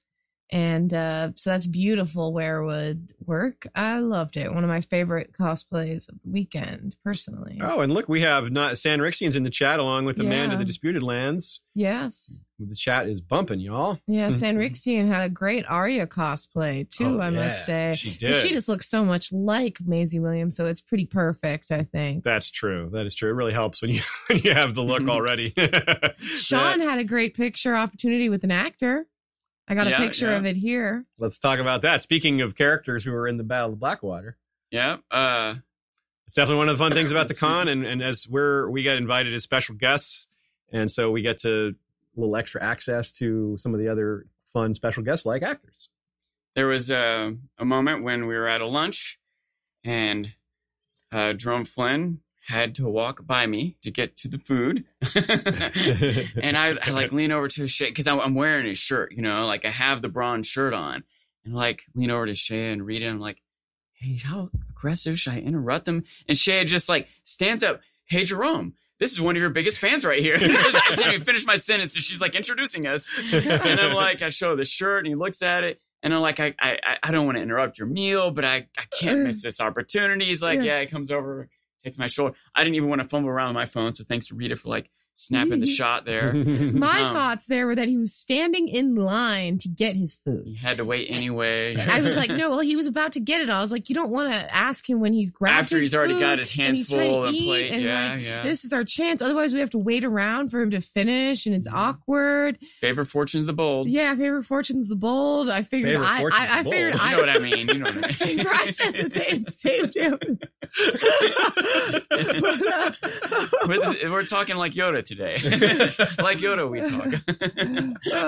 No, I figured I'd take the hit towards being embarrassing. Like maybe you were slightly embarrassed, but I was the one that was like, "Hey." So the next day. Well, hang on. I got a broad story too. Right, so I was sitting back in there in between panels. I go back to get a coffee. It's a endless fount of coffee. So of course I'm going to hang out near that, and I'm the only one in the room. And Jerome just walks in, he's just been on stage or something. He walks in, he's got like two of his entourage with him, his assistant and somebody else. And I'm the only other one in the room. So just to not make it weird, I guess, he walks up and walks up to me and is like, hey, I'm Jerome. And I'm like, yeah, you are. Yeah. I'm Aziz, big fan. So that was neat. It's not like he knew who I was. He's not like, hey, I have to meet you, Aziz. No, but he just to be polite. So he was a cool guy. I really liked that story you guys told me about Jamie. Oh yeah, Jamie. Okay, so I'm sitting there. You have a Jamie story too, but yeah. I'll do mine first, I guess. So I'm sitting there at a table, again in the hospitality suite, and it's me and Jason Concepcion and Mallory Rubin of The Ringer and Binge Mode, and I think Dave Gonzalez from Storm of Spoilers. Maybe there was one other person at the table, but I forget. It's all a blur. And it's the same situation where Nikolai has to walk past us to get his food. And definitely no one's interrupting him because he's with his 2 daughters and his wife. So we're definitely not going to be like, oh, hey, Nikolai, blah, blah, blah. But we're all, of course, like looking at him, like stealing a glance, like, oh, there he is. He's getting checking his food. Out his butt. Yeah. And so he gets his food, walks past us. And then after he walks past us, he turns around and looks at us. And we're all like, he's going to talk to us. And he says, I'm surprised they don't have, when he pauses, he has to think about it for a second, lemon cakes here, to eat. And we're all just like, we all just like melt. And then he gets back to his table. And then Mallory leans down with the that quiet whisper thing, that people can do. And she goes, he talked to us. And I'm like, Mallory, you're like super famous too. So this is really, so that was really neat. For me, when you told me that, I was just like, wow, he knows his stuff. Yeah. Yeah. For my story, the next day, I had a shirt on that if you know Game of Thrones, you still might not even recognize what this is. I'll wear this shirt next stream, maybe. It's just this silhouetted really image. Small, Sean, right? on the shirt, it's small, too. And it's like a silhouetted image of when Brienne is leading Jaime, like on a rope. In the rope, yeah. It's just an image of 2 figures that maybe you can kind of tell she has a sword, and a rope between. You can barely tell that it's human figures or whatever. But once you know what that image is, okay, you clearly know what it is. And so I see Nickelodeon, Walmart, Costco, and I'm a little bolder because the day before had gone well. So I'm like, Nikolai, I hate to interrupt you. And he turns and is like, oh, he's kind of like pleasant to like interact with me. Comes up like, I think he's coming up to shake my hand, but I ruin it because I like point at my shirt. I'm like, I just wanted to show you this cool shirt. And he kind of stops, kind of squints and looks in. And suddenly he like lights up. So, with Brienne, yes, on the road, yes. Didn't he say season 3? I think he said season 3. Yeah. Yeah. And so he and I'm like, I'm like positive interaction with Jamie, And so then he reaches out and shakes my hand. And he's like, where'd you get that? And I'm like, T Fury, I think. Redbubble, one of those, yeah. That's great. Yeah, it was well spread around the con. It was one of the buzz items of the con, how amazing Nikolai was with people. He's just the most personable. Like, there's a line in The Office where James Spader is in a moment that you would think would be uncomfortable. And they're like, I'm sorry, are we making you uncomfortable? And he says, I'm never uncomfortable. And I imagine that about Nikolai, because he just like, he seems like nothing. He was just so cool with everyone. People are like, oh my God, Nikolai, blah, blah, blah. Like, not women only, men and women are just like, oh my God, Nikolai.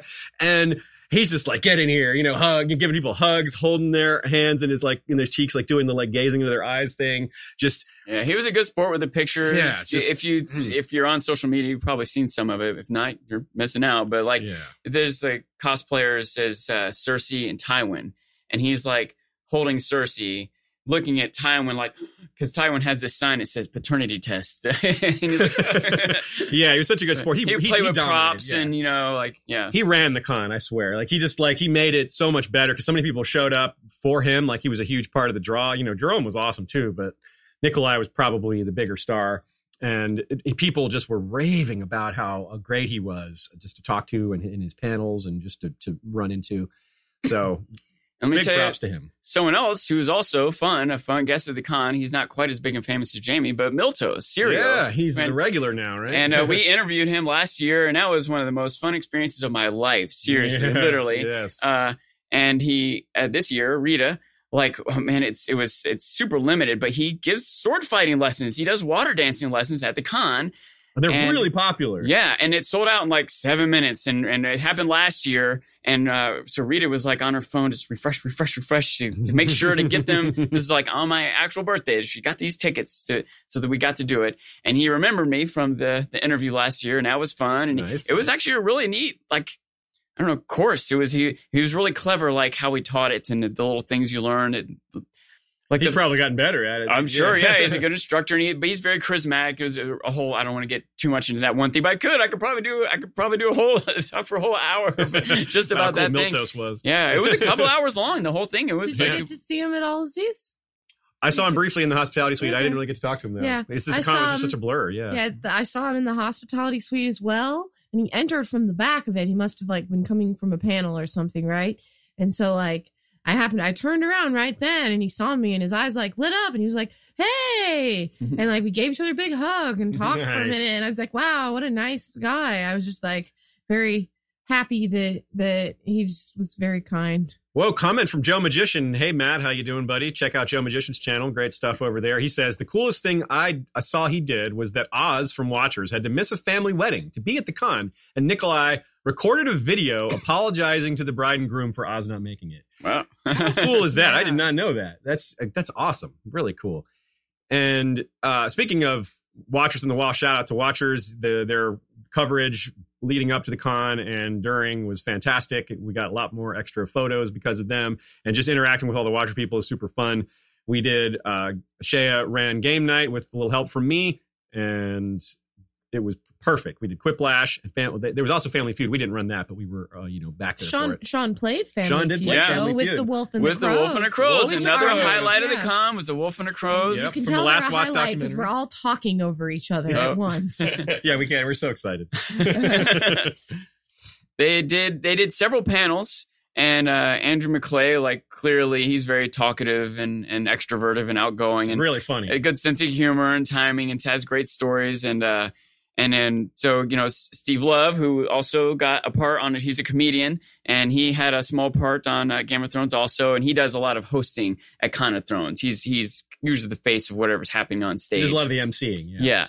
And he's great fun. He's awesome. Well, And- he's got competition now. Yeah, that's right. But he's announcing the teams for the Family Feud, and it was Mallory was also in this competition, by the way. And when they read off the different names, the Wolf and the Crows are split up. And they just, what? You can't split up. Oh. But Steve Love's like, look, man, I didn't make the rules. I'm just delivering the news. And they kind of, accept it. And suddenly like, screw the Wolf, screw the Crows. You're going down, Crow.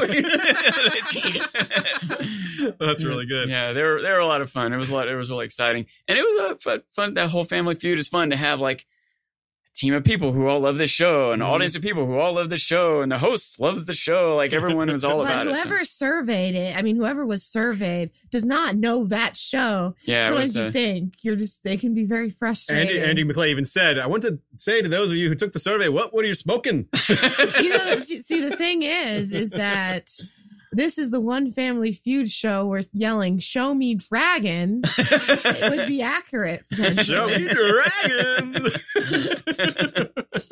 Good But point. Andy McClay and The Wolf and the Crows definitely were a huge highlight for me. I got a chance, I talked for a long time with Andy about, the con, and we're going to Ireland next month. So I was talking his ear off, and yeah, he was just incredibly friendly, and he's single, ladies. he wanted me to tell people, as it so happens. So why not tell everyone here? Those guys were so fun. Yeah, they were a huge draw, and the fandom really gets to pat itself on the back for rising to the occasion.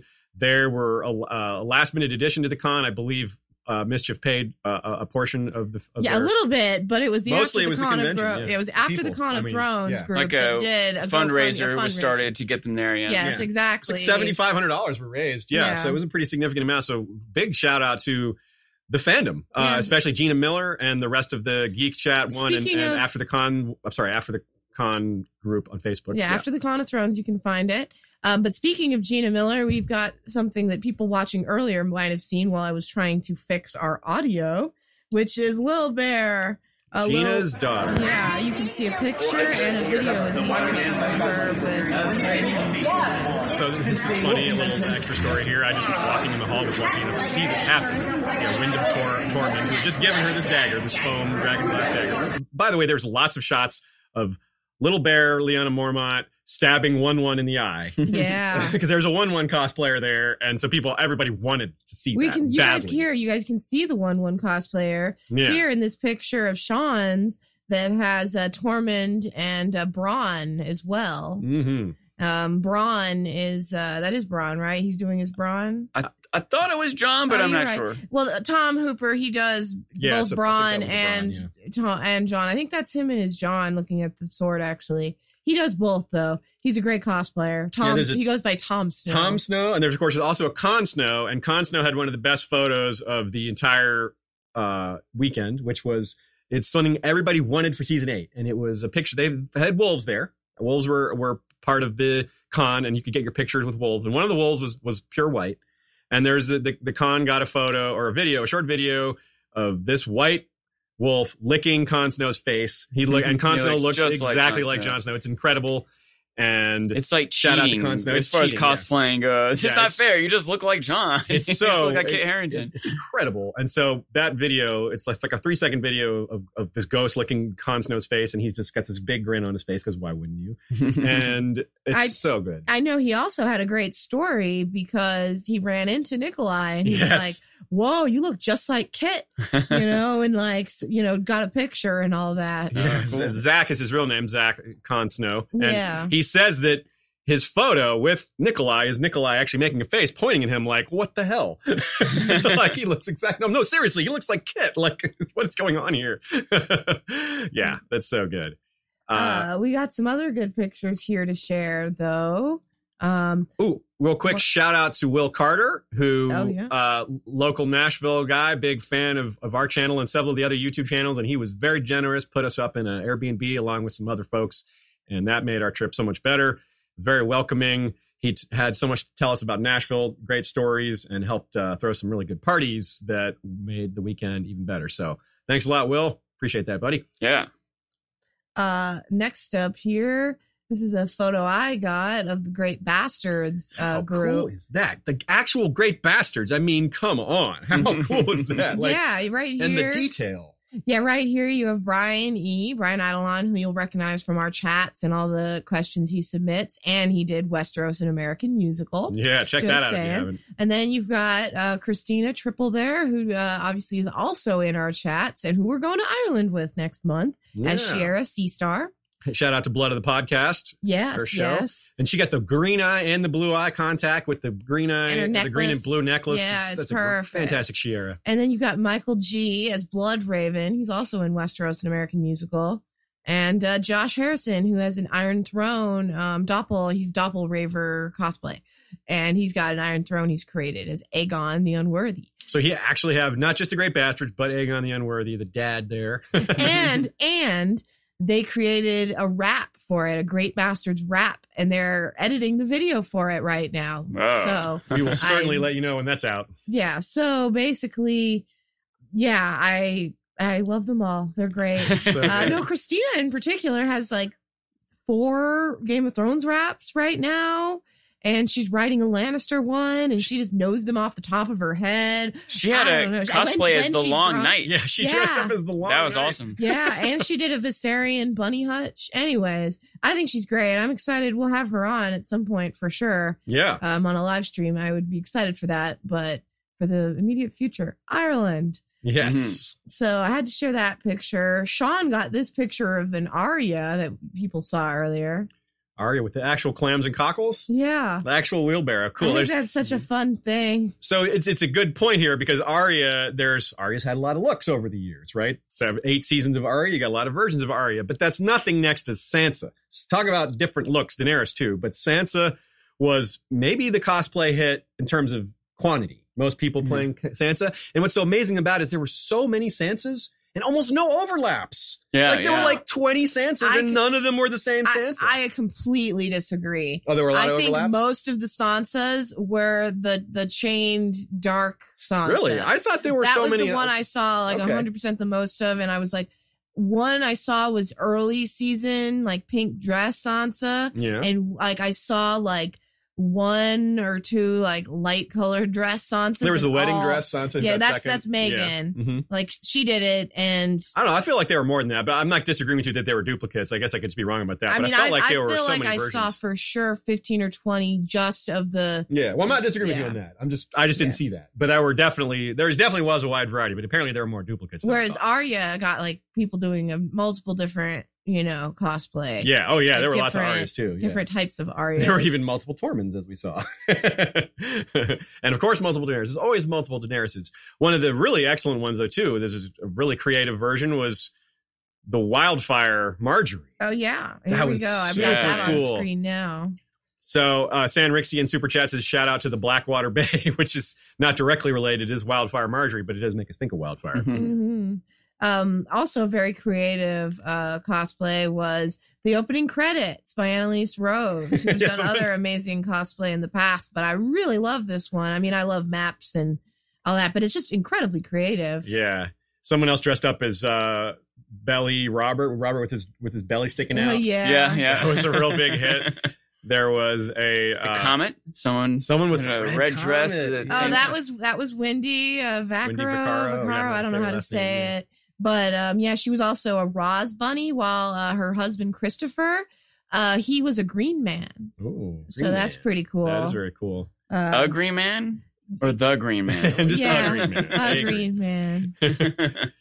Whoa, monster super chat from Tommy Pappas. Thank you very much, my friend. We got to see you there and hang out. Tommy was So there. briefly, I was I so know. bummed. I really thought I was going to get more time to hang out with him, and the con was so spread out at the different hotels. Yeah. There's always so many people that I want to spend time with, but this happened a lot this year in particular, both because the con has gotten bigger, we know Yes. more people, and it was more spread out. We haven't heard final numbers, but my impression was from hearing rumors was that it was potentially as large as the first 2 Con of Thrones combined. Yeah, I thought it was Whoa, more really? like 5 to Wow. 8K. Yeah, it was a lot. They sold a lot of tickets for it, and that's a great sign. It's not ending. If anyone was wondering, there will be a Con of Thrones next year. They don't know where it's going to be. There's a rumor that I heard directly from Melissa, who's the CEO of Mischief, that it'll be Denver, but that is just an idea at this point. So we can hope it'll be Denver, but it's a long shot from being settled. But what's Gotta email 99% them. certain is that it's happening. Email, comment, Yeah, tweet at them. tell them you like that. Yeah, Denver. petition for Denver. Yeah. Sean and Rita like that idea because Rita is in Denver and Sean goes to Denver. Yeah. Yes. So another fun thing was there was karaoke. They always do karaoke, and there's some really amazing song choices. We got a redo of Pete Easy. Shout out to Pete Easy doing a cappella Reigns of Castamere, which he kicked off last year with the same thing and did it this year. So it's kind of becoming a thing that we start with Pete. I hope that tradition continues. He's got a great voice. It takes a lot of lot of bravery to get up there and sing a cappella. Speaking of him too, also I got an ashtray, a Werewood stump ashtray from him. Oh, very nice. Yeah, have to Pete was mention walking that. around with his own art that he did, his shirt art. He did some really cool designs. Great stuff. Check out his store. I don't know. I wish I had the address, but I don't. We'll have to look that up for y'all later. Also, there was there was a singer who dressed up as Black Armor shoulder pad Cersei, who sang "All That She Wants Is Another Baby," which is just so perfect. Which I think didn't Nickelodeon, Walmart, Costco tweet that? I think Kim Renfro tweeted it, and he tweeted that too, Gwendolyn Christie, saying, Yes, "Hey, you should go to Con of Thrones you need to next go year." to That's this. right. That would be an awesome. I liked Tormund doing a wild thing. Yes, Wild Thing. That's right. It's wilding, obviously. And Petra, I assume you're Petra going to Halber, mention. yes, that was the other a cappella that just Yeah. talk about. Okay, so you got a room of raucous Congoers who were drinking, singing karaoke. It's a giant room, and Petra Halber gets up there and says, "Down in the hall," and everybody's like, "Zoop," quiet. Hushed. Yeah. A cappella Jenny song. We're like, "Oh," and it was beautiful. There were tears. It was so good. She sang the whole thing, the long extended version. And it just keeps raising the bar because we raced our Patreon milestone a while back for me to do Jenny's song, and then we fell back under it, and then we got back to it. So I am working on it, but the bar is raised really high. I'm gonna have to really bring my A game, my A+ game, because I already was gonna bring my A game because that's how we roll. But the bar is raised. So let's just put it that way. But yeah, it was super fun. Karaoke was great. But before karaoke was the costume contest, and the costume contest was so good. People put so much effort into the costumes. And I swear there were like 100 good costumes that weren't even in the contest because of, some people didn't want to wear their costume all day long. Some people wanted to switch because they had multiple costumes. Some people just don't care about competing or don't want to be on stage. I think, by the way, this is a thing that I learned. Apparently, the difference between costume and cosplay. I'm not quite sure if this is true, but this is a thing I learned this weekend, is that you make your own cosplay. Now, I don't know how much, what percent, or For you example, have to like smelt the metal for the buckles, cosplay but contest, you have to have made at least 75% okay, yeah. to be eligible for the cosplay contest. So it's still very impressive to see a lot of the costumes that might not have been eligible for the contest. Right, because they were purchased. But people still put money into it, which is a thing. And that's sometimes still they're significant. putting money into, okay, I'm going to buy this crown from here. I'm going to buy this gown and I'm going to modify it in such and stuff Put way. this jewel or this signet So or they're paint doing the lots logo of on it. creative sew it onto things, this yes. cloth or whatever. But it's not quite. They're not making it, and sometimes it isn't from scratch. They're not, weaving the thread. yeah. Like, there's a but certain some of them point- are, Yeah. like. Well, I mean, like at the certain point, like they're not creating. they're not spinning the wool. That's They're what I not mean. smelting the metal of Yeah, the there's a buckles. certain point where you're like, okay, Yeah. we don't require you to do this. But some people do even that. Like I suppose so. Yeah, the cosplay, the person who won had supposedly put, like she said, 6 months, 5 hours a day into her she costume. created two costumes. Yeah, it's true, she did two costumes. Yeah, but like her thousands of pieces Yeah, that she she said like, it was like like hand you know, cut by X-Acto. Yeah, like layers of ribbons or whatever that came down that were thousands of pieces that had to be cut and then put together. Yeah. Just the effort. And it's just like the chess piece, Yeah. So when you go to an event like this, you know that you're going to see, you don't exactly know which costumes, but you know you're going to see costumes that people put astounding amounts of effort into and thought and love into. And I just, effort through the day wearing it. It's clap like my ass hot. off. It's like all this clunky stuff you're wearing. You kind of ruin it if you're carrying around your backpack or whatever. You know what I mean? You have to really join it, yeah. Sacrifice comfort for canon. Yeah. And of course, at this convention, it was a little bit extra of a sacrifice because the hotel was not in the same spot as the convention itself. So you don't have to be outside too much, but it was Nashville in July. So even being outside for a few minutes is pretty brutal if it's during the day. Wool coat, your 3 layers of armor and boots. Yeah. So it's extra effort. There's effort in the wearing of the costume, not just in the making of it. So a couple funny thing happened. Funny thing happened on the way to the costume contest. We're waiting there for it to happen. It's getting ready to start. People are just milling around, having some drinks. It's the end of all the panels. So people are waiting for there's like a little bit of I wouldn't call it a lull, but the costume contest hasn't started yet. So I look down at my phone. I see a message, a Twitter message. I'm like, Twitter message. Don't see a lot of direct Twitter messages. Look there. And it's a message from Alt-Shift-X. He's like, oh, hey, Aziz, I'm in town for Con of Thrones. Are you around? I'm like, what? That was so cool. He didn't tell anyone he was coming. He just showed up. That's just Alt-Shift-X style, right? He's incognito. He puts out the amazing content, but keeps his personality pretty hidden. Everybody knows his accent, of course. He's really nice. He's super nice. He has really interesting. I don't know. I actually was I'm surprised. We had a lot in common, and I enjoyed talking to him a lot. And yeah, he came over to our Airbnb and he did our dishes. Like he just did the dishes, and we were like, you don't need to do that. And he's like, I've been traveling for so long, it feels good to do a chore. And I was like, oh, okay. I'll believe you. I was happy that he knew me. Like when you introduced us, it's like, hello, Sean. I'm like, hello. You know me? Like, and at one point, he went to one of the parties at night.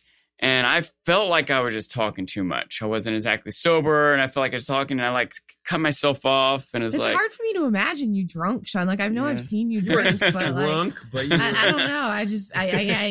But you don't really change that much. You're not really that different when you've had a few drinks. I feel different. You feel self-conscious that you're talking I feel self-conscious that I'm talking too much. You talk too much all the time. Yeah, I guess so. Most people become oblivious when they drink. You're becoming more aware. Yeah. But I cut myself off. I was like, I'm not talking too much. He's like, no. I'm asking questions. Like, okay, it made me feel better. Like, yeah, right. And that's one of the joys for us as YouTubers, podcasters is talking to other YouTubers and podcasters. It's like we get to talk shop. We don't have like coworkers that we get to talk to on a regular basis about what we do for a living, and or just spend a lot of time on. And yeah, so that was really fun. He's super cool guy, and I lived vicariously through the introductions. I would walk up, I would be like, hey, who do you want to meet? You know, because nobody recognizes him. They might recognize his voice if they heard him talking, but just by sight, no one knows who he is. That's very likely that they would be able to, considering people have recognized our voices. Oh yeah, I agree. So yeah, I think it would happen to him on occasion. Definitely. There's not a lot of Australian people around in general. It's not an. It's like, I think if I knew accent. that he was there and then met him, I'd be like, oh, you're him, you know. But just in the blind meeting him, yeah. And so I had the first person I introduced him to was Kim Renfro. She walks by, and so this is what I did to like 12 or 15 different people. I'd introduce him by name and then say, also known as Alt-Shift-X, while they're shaking hands, so I could see their reaction. They would just like inevitably like the eyes would go up, or they would jump, or have some sort of physical reaction. Be like, no way. Tony Teflon was the funniest because he was like, I don't believe it. He was playful, but he was like, I don't believe it's not really Alt-Shift-X. You're not really Alt-Shift-X. He was quizzing him on his own stuff. He's like, all right, so-called Alt-Shift-X. What was your how many views does your top video have? And he's like, I don't know, 5 million. And he goes, wrong, 6.6, very suspicious. Instead he says, as if you would just know. Yeah. And he says, what was the last video you released? And he named that one correctly. He's like, okay, you got that one right. Story checks out. But Kim Renfro was like, oh, and she jumped, and he goes, I read your articles on Insider. You're a great writer. And she was like, bah. Yeah. Like, you know who I am, you know. And that happened like 12 times. People, because he would just know their stuff. He's just in the community. You have to spend your time keeping up with that stuff. You know, that's a lot of material out there, a lot of insights to gain and share in the community, you know. So that was just wonderful. That was another wonderful surprise that no one saw coming that made the convention even better. And I don't know, we're running out of time. We have more stories, but we're going to have to cut it short pretty soon here. Do you have any other really important stories that we didn't talk about too much of the parties? We didn't talk about. I don't actually have much else to talk. I feel like I covered a lot of stories from the con myself. Other things we've talked about in general, the panels, like they'll be released. I don't feel like I need to pump them up. We'll release them. The panels, you're right. We do have a lot to say about the panels, but you're right. We'll be covering that separately. There were a lot of other really good panels. I will say that the paneling was a lot more active. The Con of Thrones panels have always been really good. But there was, because of the extended ticket sales, there were more of them. There was at any time, there were about 5 or 6 panels at a time. Yeah, I don't like, I have to say, I'm not a fan. Yeah, you wanted to be a couple less per hour. Okay. There are a lot of tough decisions to make about which one to see. I was cross-scheduled with so many things that I would have gone to. Yeah, I did half and half a lot of times where I would be half of a panel and go to another, and I didn't have that much time for panels because I had plenty of time. As it happens, the probably the top 5 panels I would have gone to. Were cross-scheduled. Like those happened to be the ones. It's just bad luck, I guess. But it did happen to me. Like Jinx and Sanrixian, they had panels that I really wanted to go to, just for an example. And the YouTuber meet and greet, which we're YouTubers obviously right now, cross-scheduled with that. So there's 3 off the top of my head. Yeah, it's one of those kind of good problems to have, that you have so much to do that it's a wealth of opportunity, but you feel really bad missing things. There's so many people to talk to, and that was the other factor of the con being much larger than we expected, was that the impact of people not having enough time to talk to everybody was magnified. It was even worse because there's so many more people to talk to. It's also good that they have the audio recordings. You have the opportunity to listen to the panels later. And I'm sure they'll find like the sweet spot. This is a relatively new con, so exactly how to manage it all is going to be tricky. Super chat from Lady Dillsdale. It was great meeting the 3 of you at the con. Great meeting you too, Christina. Super fun. We loved hanging out with you. Yeah, she was great. I love talking to her. She's one of the Blackwater Bay bays. I was in that. We hung out in a hot tub together, and it was quite nice. And I will say, she a little thing about her is that her and her husband, they created their last name by mashing their last names together, which is something I've always been intrigued by. Yeah, I've always talked about it as like, why don't more people do it? And they just created a new last name.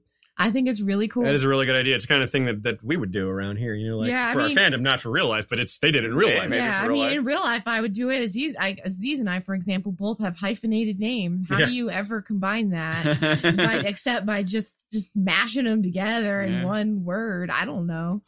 But anyways, props to her and her husband for doing that. Yeah, that was very cool. Very cool. Well, any other thoughts, Sean, before we say adios to everybody? Yeah, I'm you have the thing. It's like if you're trying to like name your top song or band or something. Well, if I name this one, I have to name this one. If I name that one, I have either 20 more thoughts or I have to cut it off. So.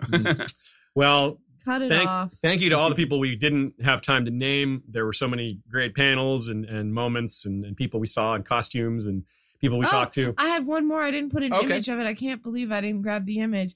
But Shakespeare of Thrones did Alyssa Farman. Oh, yeah. And Mary was Rhaena, and they got a picture of the distracted boyfriend meme, Alyssa looking at the dragon eggs. And anyways, just a highlight of my week. I can't believe I didn't grab a picture. It just goes to show how many amazing moments there were. If that can slip your mind, it was some of an incredible moment, then there's got other things to throw mind to. I was on Steven Stark's stream, and I didn't until the last moment, right before I left. I was like, oh wait, this great, and right now again. Actually, that's a great point. Also, shout out to Sam Adolfo, who we had so much fun with. Yeah. But speaking of Steven Stark, check out Steven Stark's channel and check out Tony Teflon's channel. Both of them did con recaps that more of these stories are present. So there's a few repeats, but some things that we didn't get to talk about. And lots of other people, because we didn't have any guests here, because as you can see, we had a lot to say. And on Tony's stream, there's an extra bonus. Kate Dickey showed up. That's why I mentioned Sam Adolfo, because Sam was hanging out with Kate. So Kate just got on the stream for a few minutes and talked about, she wasn't at this con, but she was at prior Con of Thrones, and she's a big hit. Everybody loves her. So extra bonus there. So I guess I'll go ahead and get one more thought, is that we have these highlight moments, these cool costumes and these people we met, and these panels that we did.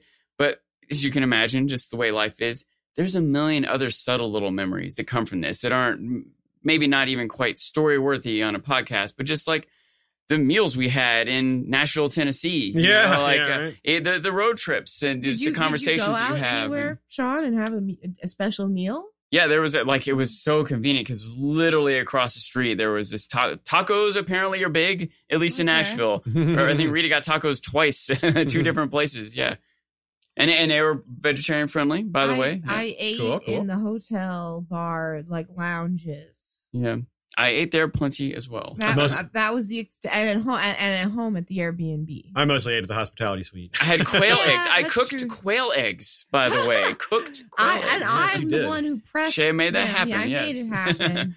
But like again, that's not so much like some panel at the con, but it was like this moment I had when I could. They're just like regular eggs, they're just like tiny, like the size of your thumb. Just like I probably drank a metric ton of coffee during the convention. All right, so that does it for this stream. Thanks again to everyone for coming. Thanks, y'all, for watching and spreading the love and liking and sharing our content. We will be doing a Valar Reread Us semi-private live stream tomorrow. If you'd like to attend, hit us up on Facebook or send us a message. If you're a patron or regular donator, you should already have the links. They're also posted in our Facebook group and in our Flick group, which you can join. There is a link in the YouTube comment section, or not in the YouTube, sorry, the YouTube description, as well as in the description for the podcast version of this. Thanks to Michael Klarfeld for our music. Thanks to Joey, our music, not the music, Michael Klarfeld for our maps and video intro. Thanks to Joey Townsend and Jesse Coal for the music. Thanks to Ashea for all the amazing production running, handling all the problems as they come up, which we had a good example today. Thanks to Casanova, our cat, for massaging me throughout this stream. Well, he is over there giving her a massage right now. He's making some muffins on her lap. Good boy. Mm-hmm. And so we'll see you in about a month, Sean. I hope this doesn't make sense. He's rubbing up against the microphone.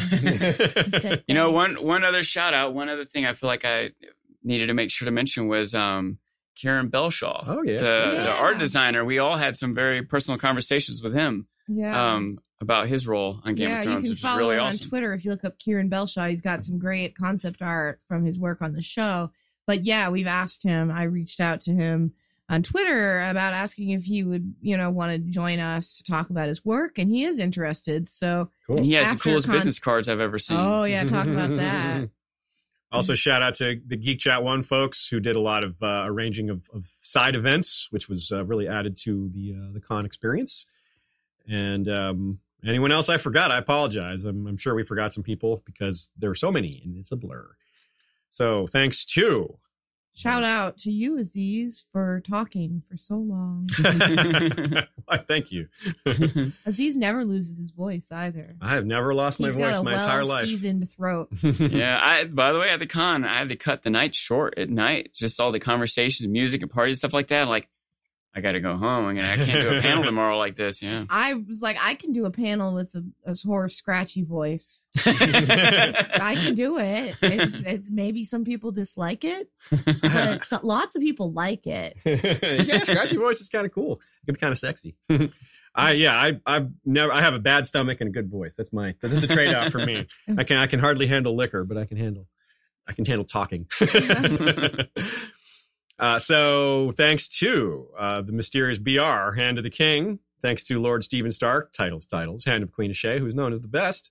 Lord Jim the Fortuitous of Wars and Politics of Ice and Fire blog is Warden of the West. That's a.k.a. Something Like a Lawyer, who I did a panel with that you should be able to hear, called Death of the Other, where we talk about how humanity can fight against the others and the whites in the books. Lord George Stormsville the Cunning, Lord of the Chiliad and Warden of the East. Cabeth the Unfrozen, Lord of the Bricks and Castle Crimson Light, Defender of the Old Gods and Warden of the North. Lady Kelly McMath of Covington is Lady of the Villa Hills and Crescent Springs, Warden of the South. Lord James Tuttle is King of the Stepstones and the Narrow Sea, Commander of the Royal Fleet, consisting of the Narrow Fleet led by Flagship Caraxes and the Bloodstone Fleet led by Flagship Prince Daemon. Now, I think Lord James Tuttle was intrigued by seeing some of these strange things in Nashville. He had spies there. He wasn't there in person. But there's this strange thing that happens in Nashville. It's apparently the bachelorette party capital of the world. And you see constantly these buses going around that are party buses with the top is removed. People are just standing on the bus drinking. Sometimes they're pedal taverns. That's what I was getting to, is these strange pedal rides where there's a giant bus where every seat is like a bike where every single person is pedaling. It's like the Flintstones. Yes. And so he's interested in making some ships using this design. So instead of rowing, you can have the Bloodstone fleet could be pedaled instead of oared. So we'll see how that works out. King Beyond the Wall, Sidney Jesse, is the Fallborn, Lord of Bluespring in the Haunted Forest. He wields a dagger of Dragonglass and the Valyrian Steel Blade Redfrost. Now, after seeing Little Bear's foam version of a Valyrian Steel dagger, or of a Dragonglass dagger, he's interested in upgrading to that. He doesn't want real Dragonglass. It shatters too easily, but foam, you can stab people repeatedly with that, and it just bounces right back. Lady Sarah Connolly, the willful, wit beyond measure is man's greatest treasure, is Jenny's patron. We have White Walker patrons nowadays. First Walker Tanneman is wielder of Blue Sister, went north of the wall in search of the most refreshing brew, where the mountains are always blue. Turned White Walker, but still in search for the elusive Blue Mountains, can't rest until I complete my quest. Araya Flint of the Mountain Flints, captured by the Weeper, only to be raised in the valley of the Milkwater, blue eyes and golden memories. Alexander Greyblood is first of the first men, now crowned in ice, called Silence Bringer, Wood Blinder, and Snow of Night. wielder of the ice-forged greatsword Palefrost. Our small council includes Lord Daniel the Sneaky Russian, Master of Ships, Grand Maester Viajames, Lord Benjen of House Hornwood, Master of Laws, Lord Fabian Flowers, the Bastard of Greenshield, Master of Coin, and Lord Johann of House Orcos, called Shadowhawk, Master of Whispers. Lady Direliz of Castle Naki is the Alpha Patron. Lord Dan of the Red Mountains and Castle Great Bell is Breaker of the Second Stone. Gregor the Toasty is Lord of the Bread Fort. Lord Ryan of Castle Stonegate is Guardian of the Rocky Mountain Pass. Ashlyn Winter is the Hawkseye, Lady of Castle Skyfall. Lady Mikkel of Moonacre is leader of the Werewood Protectorate Alliance. The Lord of the Halls of Castle Hillcrest, wielder of the Valyrian Steel Machete Everglazed. Lord Alistair Whitaker is Lord of the Dawnhold. Lord Bemmy Snugglebunny is Guardian Ranger of the Hidden 100-Acre Werewood, dual wielder of Valyrian Short Swords Glorious Morning and Little Light Wise, sharpshooter of the Werewood and Ironwood Laminated Longbow Todd Von Oben. The Bastard of the Wolfswood is First Forester of the Old Gods. He's sworn to the House House Iron Werewood. Listen, for the silence is their motto. Lady Liana Kelly of Wolf Island is Protectress of the Steelhold. Casey Stark is of House Acres. Lady Kay of House Archer is Lady of Earthdog Hall, Huntress of the Wolfswood, and Guardian of Maddie Squirrelsbane, the Mighty Direweenie. Lady Raywin of House Dillsdane is the Star Spear. You're so on cracking up. Peter Rivers is the Pale Dragon and heir to Bloodraven. Lady Carlin Carey of Castle Stone Sharp, whose horse is shod in Valyrian steel, is Lady Rider of the Rising Hills. Lord Brendan Lannister is the Bloodlion, ruler of Castle Everroar. King's Justice Sir Troy the Steady is wielder of the Valyrian steel blade Fate. And Ashaya's Queen's High Council's coming up here. Bloody Ben Blackwood, Master of Whisperers. Rebea Stareyes, Lady of Waves and Mistress of Ships. Captain of the Iron Shadowcat. In the shadows we bear our claws. Katrin the Wise of House Trondheim, Master of Coin. Grand Maester Elizabeth, middle daughter of Lyanna Mormont, First Lady to forge both the silver and Valyrian steel link. And Laura Boros, the Lady of Infinity, Master of the Laws, and apparently a dragon? Yeah, that's part of how you can become infinite, is turning into a dragon. Our Kingsguard is led by Lord Commander Miriam R., backed up by Sir Dolorous D., longest tenured White Sword, Sir Dean the White, Knight of the Black Star, Sir Jord of House Pepsi, the Beverage Knight, Gregor Snow, called Snowbear, a Bastard of Winterfell, Sir Glennon of House Leanne, called Lion Cloak, Sir Jen Seaworth, Knight of the Southern Snows. Queensguard. My Queensguard is led by Lord Captain Commander Haema Helminth, the Sellsword Sentinel. Alexander of House Atreides, from the seat of Dune. I must not fear. Fear is the mind killer. Becca the Bard, Songbird of the North. Michonne the Melodious, Star of Old Town. Minds over Masters. Ser Rambo, Knight of House Gannon, First Blood. Ser Leon of House Walker, wielder of the twin Valyrian steel blades Fire and Ice, and the Werewood Bow Rain.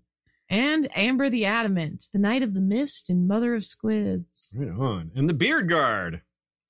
As mentioned before, Lord Commander George the Golden, Sir Joshua Oakhart, the White Oak, Lady Rita of the Coppermane, the Unbound, Dance the Fervor. Hi, Rita. Sir Joff, Warden of the AC, wielder of Triad, the multifaceted beard of Platinum, Red, and Brown, Stay Frosty. And Tim Cargoyle, Mad Boy. Titles. Sir Tim Corgyle, Mad Boy of the Western Desert. Heck yeah. And of course, a couple of first off, the History of Westeros Night's Watch is led by Lord Commander Benjen Umber, the Silent Giant, wielder of the Valyrian Steel Greatsword Winter's Kiss, backed up by First Builder Maegor Snow, a.k.a. Maegor the Cool, the Fire in the Snow. First Steward Sir Jurion of the Torrentine, called Pale Wind, and First Ranger Sir Source Delica of House Gramercy. A couple of new names around the block here as well that I like to throw out every once in a while. We got Tiffany the Tamer, no task too tall. Steerav Pike, called Ironworm, a bastard of Lord's Port and Volantis. Teresa M. of House Audley, crowned in Weird. And Simini, the wanderer of Westeros, known for her copper hair, her werewood mandolin, and her strange dusky dagger. But who is she? Also, a shout out to Shanley, the she-wolf of House Clark, wisdom of the pack, who was present in today's chat. Thank you. Lady Lauren Blackwood, voice of the old gods, a sound sweeter than silence. Ksenia Stonespear, striker from afar. Have you shouted out to the Ed Tollett one I liked? I don't think I have. I like this one a lot. Ridiculous Ed Tollett. If I must. That's so It's a good. heavy sigh. The heavy sigh is part of the motto. Yes. Sir Jorgen of Bloodstone is the Night Knight. Lady Lakshana is Shield of the Sages. Sir Seth Copeland is Knight of the True North, strong and free. Rickard the Regal of House Grimlock. Victory has no room for the weak. Josh the Dark Knight. Lady Chelsea is... Whoops, I lost it. Lady Chelsea is the Blonde Wolf, Mistress of the Western Slope. And let's see, a couple more thrown in here. I love reading these names. Let's go with... Whoops, lost my place. Let's go with Bailey Bloodaxe, the Warrior's Chosen. Lord Brock of House Blacktree, the Badger King. That's a lot of alliteration. Yeah, right? Sir Raywin Hill, Bastard of the Rock. Hild, the Hermit Mystic, Guardian of the Redwood Grove. Gandalf, the White Lord of House Seamorn.